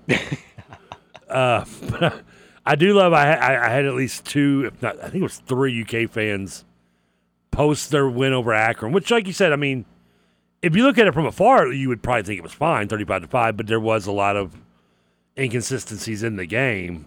In one great play to Davis on the big touchdown run. But I had at least 3 UK fans over the week since that game would reach out to me and be like, "I think that we can actually this year we can beat Alabama." Really? And I'm like, that was kind of my reaction. Well, I mean, really? Bama doesn't. I mean, Bama looks beatable, but I mean, if we've learned anything from the whole Texas is back phenomenon, it's that when Texas beats a team in September in a Texas is back game, that team typically goes on to just suck. I mean, Notre Dame being the most obvious example in 2016 when they went 4-8. So I think it's always more about the team Texas beat than it is about Texas themselves. And I think Bama, they're done. It's over. I don't want UK to. I mean, if UK is going to beat Bama this year, we're going to go undefeated. Well, UK is not going to beat Bama. I mean, Bama's way down, but they're not going to lose to UK. Last time Alabama lost to UK, where they were what? There was the 4 and I think they were 4-8 that year or something. Or? I remember Hal Mummy and Tim Couch, right? They went to, and it was a triple overtime game as well. I remember watching that and like my dad kind of rooting for UK because he's like, hey, I don't care about UK football that much. They're kind of fun, and I was like, I can't. No, we're not doing that. What are we doing? Texas, I agree that FSU may be overrated. LSU seems to be overrated every year since Burrow graduated. That win may not look that great by the end of the year. I also think it seems FSU kind of has their number a little bit the last 2 years. Well, they've beaten them twice, so. That's why I don't know if it's like a scheme thing. You've just confirmed my. If it's just 2 games. Confirmed it. What's LSU done since then? Have they played anybody decent? Did they beat somebody decent this week? They beat Mississippi State 41-14. Okay, and Grambling 72-10. Okay, I wouldn't say Mississippi State's decent, but they've been on the road 41-14. That's not nothing. Yeah, Mississippi State's still kind of in flux with the whole Mike Leach thing, I think. But yeah, I'm not going to poo-poo on the FSU 21-point win. What else you do overall last year after that game? Well, they beat Purdue by $1 billion in their bowl game. I remember that. They ended up going 10-4. Yeah. Didn't they play in the SEC title game? Lost to Georgia? Yeah, you read the Purdue score was right. That's for damn sure. I forgot It was a about blowout, that. Yeah, yes, 63-7 to be Well, exact. you take Brom out of there, it's tough. And yeah, they did play in the SEC title game. They lost 50-30. Wow, I don't remember it being that bad. Texas says, I saw the team standing around outside the Murray State game, and barely anybody was talking to them. I'm assuming that's a basketball text. I saw they were at the football game. I know that. That was nice to see. Some of them were at the game in Indianapolis. That was cool. And they also were I saw some of them at the volleyball game. They showed them on TV yesterday. That's good. Cards supporting cards. We always love to see that. Mike James, I assume. I know Emmanuel Corafor was there. I know Okay. Hersey Miller. Hersey Miller's at all these events. Hersey Miller is Mr. U of L. I love him for that. I love how Hersey Miller's at our volleyball Colorado game. His dad's at the Colorado game, though. No, he was at Hersey Miller was there too. Oh, he was? He went to the Colorado game and then he was back going to the So he flew back. I mean, dude, the day that I did the show with Master P, he'd been on the Breakfast Club radio show in New York that morning. But you he can do that. flew here and then he was flying to LA to go to sleep. Imagine living that type of life. I mean, one day. He did more traveling in one day than you or I have done in the last 5 years. like every time he walks in a room, it's every day I'm hustling. It's a different world. Texas late to the party here, but IU sucks. Thank you. Texas is joining the show late, but very happy we no longer have Roller Coaster Sat. I forgot about Roller Coaster Sat. Roller Coaster Scott. That was the nickname we had on the podcast. I mean, at least not yet so far. You do get the full Scott Satterfield experience, though, if you're Cincinnati. You had hey, we won at Pitt, a game that we were not supposed to win, that we kind of had chalked up as a loss. We might be better than anybody thought. And then we lost a game to a rival that we have not beaten lost to in 17 years. We may be way worse than we thought, all in the span of 7 days. That's the Scott Satterfield experience. Spat Satterfield. Not as fun sounding as the Vic Experience commercial from back in the day, but okay. Scoots was just here, has already texted back into the show. He said, luckily for Trevor, they look older, so should be nice and easy to pick up. Oh, he's talking about the poop. I hope he's talking about the poop. I mean, is he talking about somebody hanging out outside? Jim Porter's text? Yeah, I mean, I kind of half expected, such a great phrase, by the way. I half expected to see a picture of the turds on that text, but okay. Texas, FSU has won 6 straight and is 9-2 all time against LSU. They've got their number. I told you. You're right. It's not as much FSU as it is sometimes they've got it there. Texas, KP doesn't move in silence. TK moves in silence. I am very stealth. You'd be surprised how quietly I move. Do we have any idea? I got asked multiple times this weekend, and I still didn't know what to tell anybody when your scores are coming in from the ACT. I'm not sure. I'm glad you asked me that because I did get an email from somebody that says, Mr. Nola Daly, I'll throw his name out there. It says, Dear Trevor, you are receiving this email because your student recently registered to take the ACT test. Nope, Nola, that was me. I'm assuming they saw the age or something and were like, it must be his son. But it's apparently this is wanting just to take a survey and tell them how great they are or something. I don't know. My guy, Jamie. I'm gonna take a survey and be like, get bigger desks. Yeah, my guy Jamie Dumstorff, who's the AD at Wagner, texted me over the week. I guess he just told me he missed the whole saga last week and was like, he's like, wait, Trevor Kelsey took the ACT at WAG and like 5 question marks. I'm like, yeah, it happened. I just love it's a week later and they're still talking about me at the because they probably had ACTs going on this weekend again as well. I would think, right? I think it's only like once a month. Oh, is it? I remember like the dates you had to pick. Like you can only take it like 2 or 3 times a school year. Yeah, because it was Saturday, Sunday, and but there was just so many locations because everyone. Right. I think Wagner had 4 total: 2 on Saturday, 2 on Sunday. Then you had J-Town and all the other ones. Yeah, so maybe it's. I think both times I took the SAT it was at Wagner, and then I took the ACT at Trinity. Should I take the survey? No. Don't give them the. Not right now. We have 2 minutes left. Texas, my son got hand, foot, and mouth at the end of last school year, and it wasn't fun. The biggest thing was knowing you had to walk around and claim family members looking like this. And it's a picture with all the boys. You sent me a picture of John. It looks sad. He looks bad. I felt bad. He's terrible. I mean, looks like chicken pox almost like. It does. I mean, it's very similar. Like boils all over the place. I mean, this is because like hand, foot, and mouth. Do you remember anybody getting hand, foot, and mouth when you and I were growing up? I don't think I've ever heard of it until you brought it up. I don't either. But apparently, for like the generation just below us, like people who were kids in like the 2000s, it became like the chicken pox. You think it's because the vaccine they made for chicken pox? Yeah, kids don't get chicken pox anymore because they get vaccinated for it. So when apparently, evolution, baby. I've learned all of this week, but I guess hand, foot, and mouth started in Japan, and it was like very prevalent there in the 70s, 80s, 90s. Always blame the Japanese. China, Japan. I mean, come on. Well, we've almost made it. We're almost at the end of the show. Let's not say anything. So it got here in like the late 90s, but it wasn't. It was very, very rare, and then it became everywhere in the 2000s. So I'm seeing all these like parents, like because I've been looking into like hand, foot, and mouth, like how bad is this?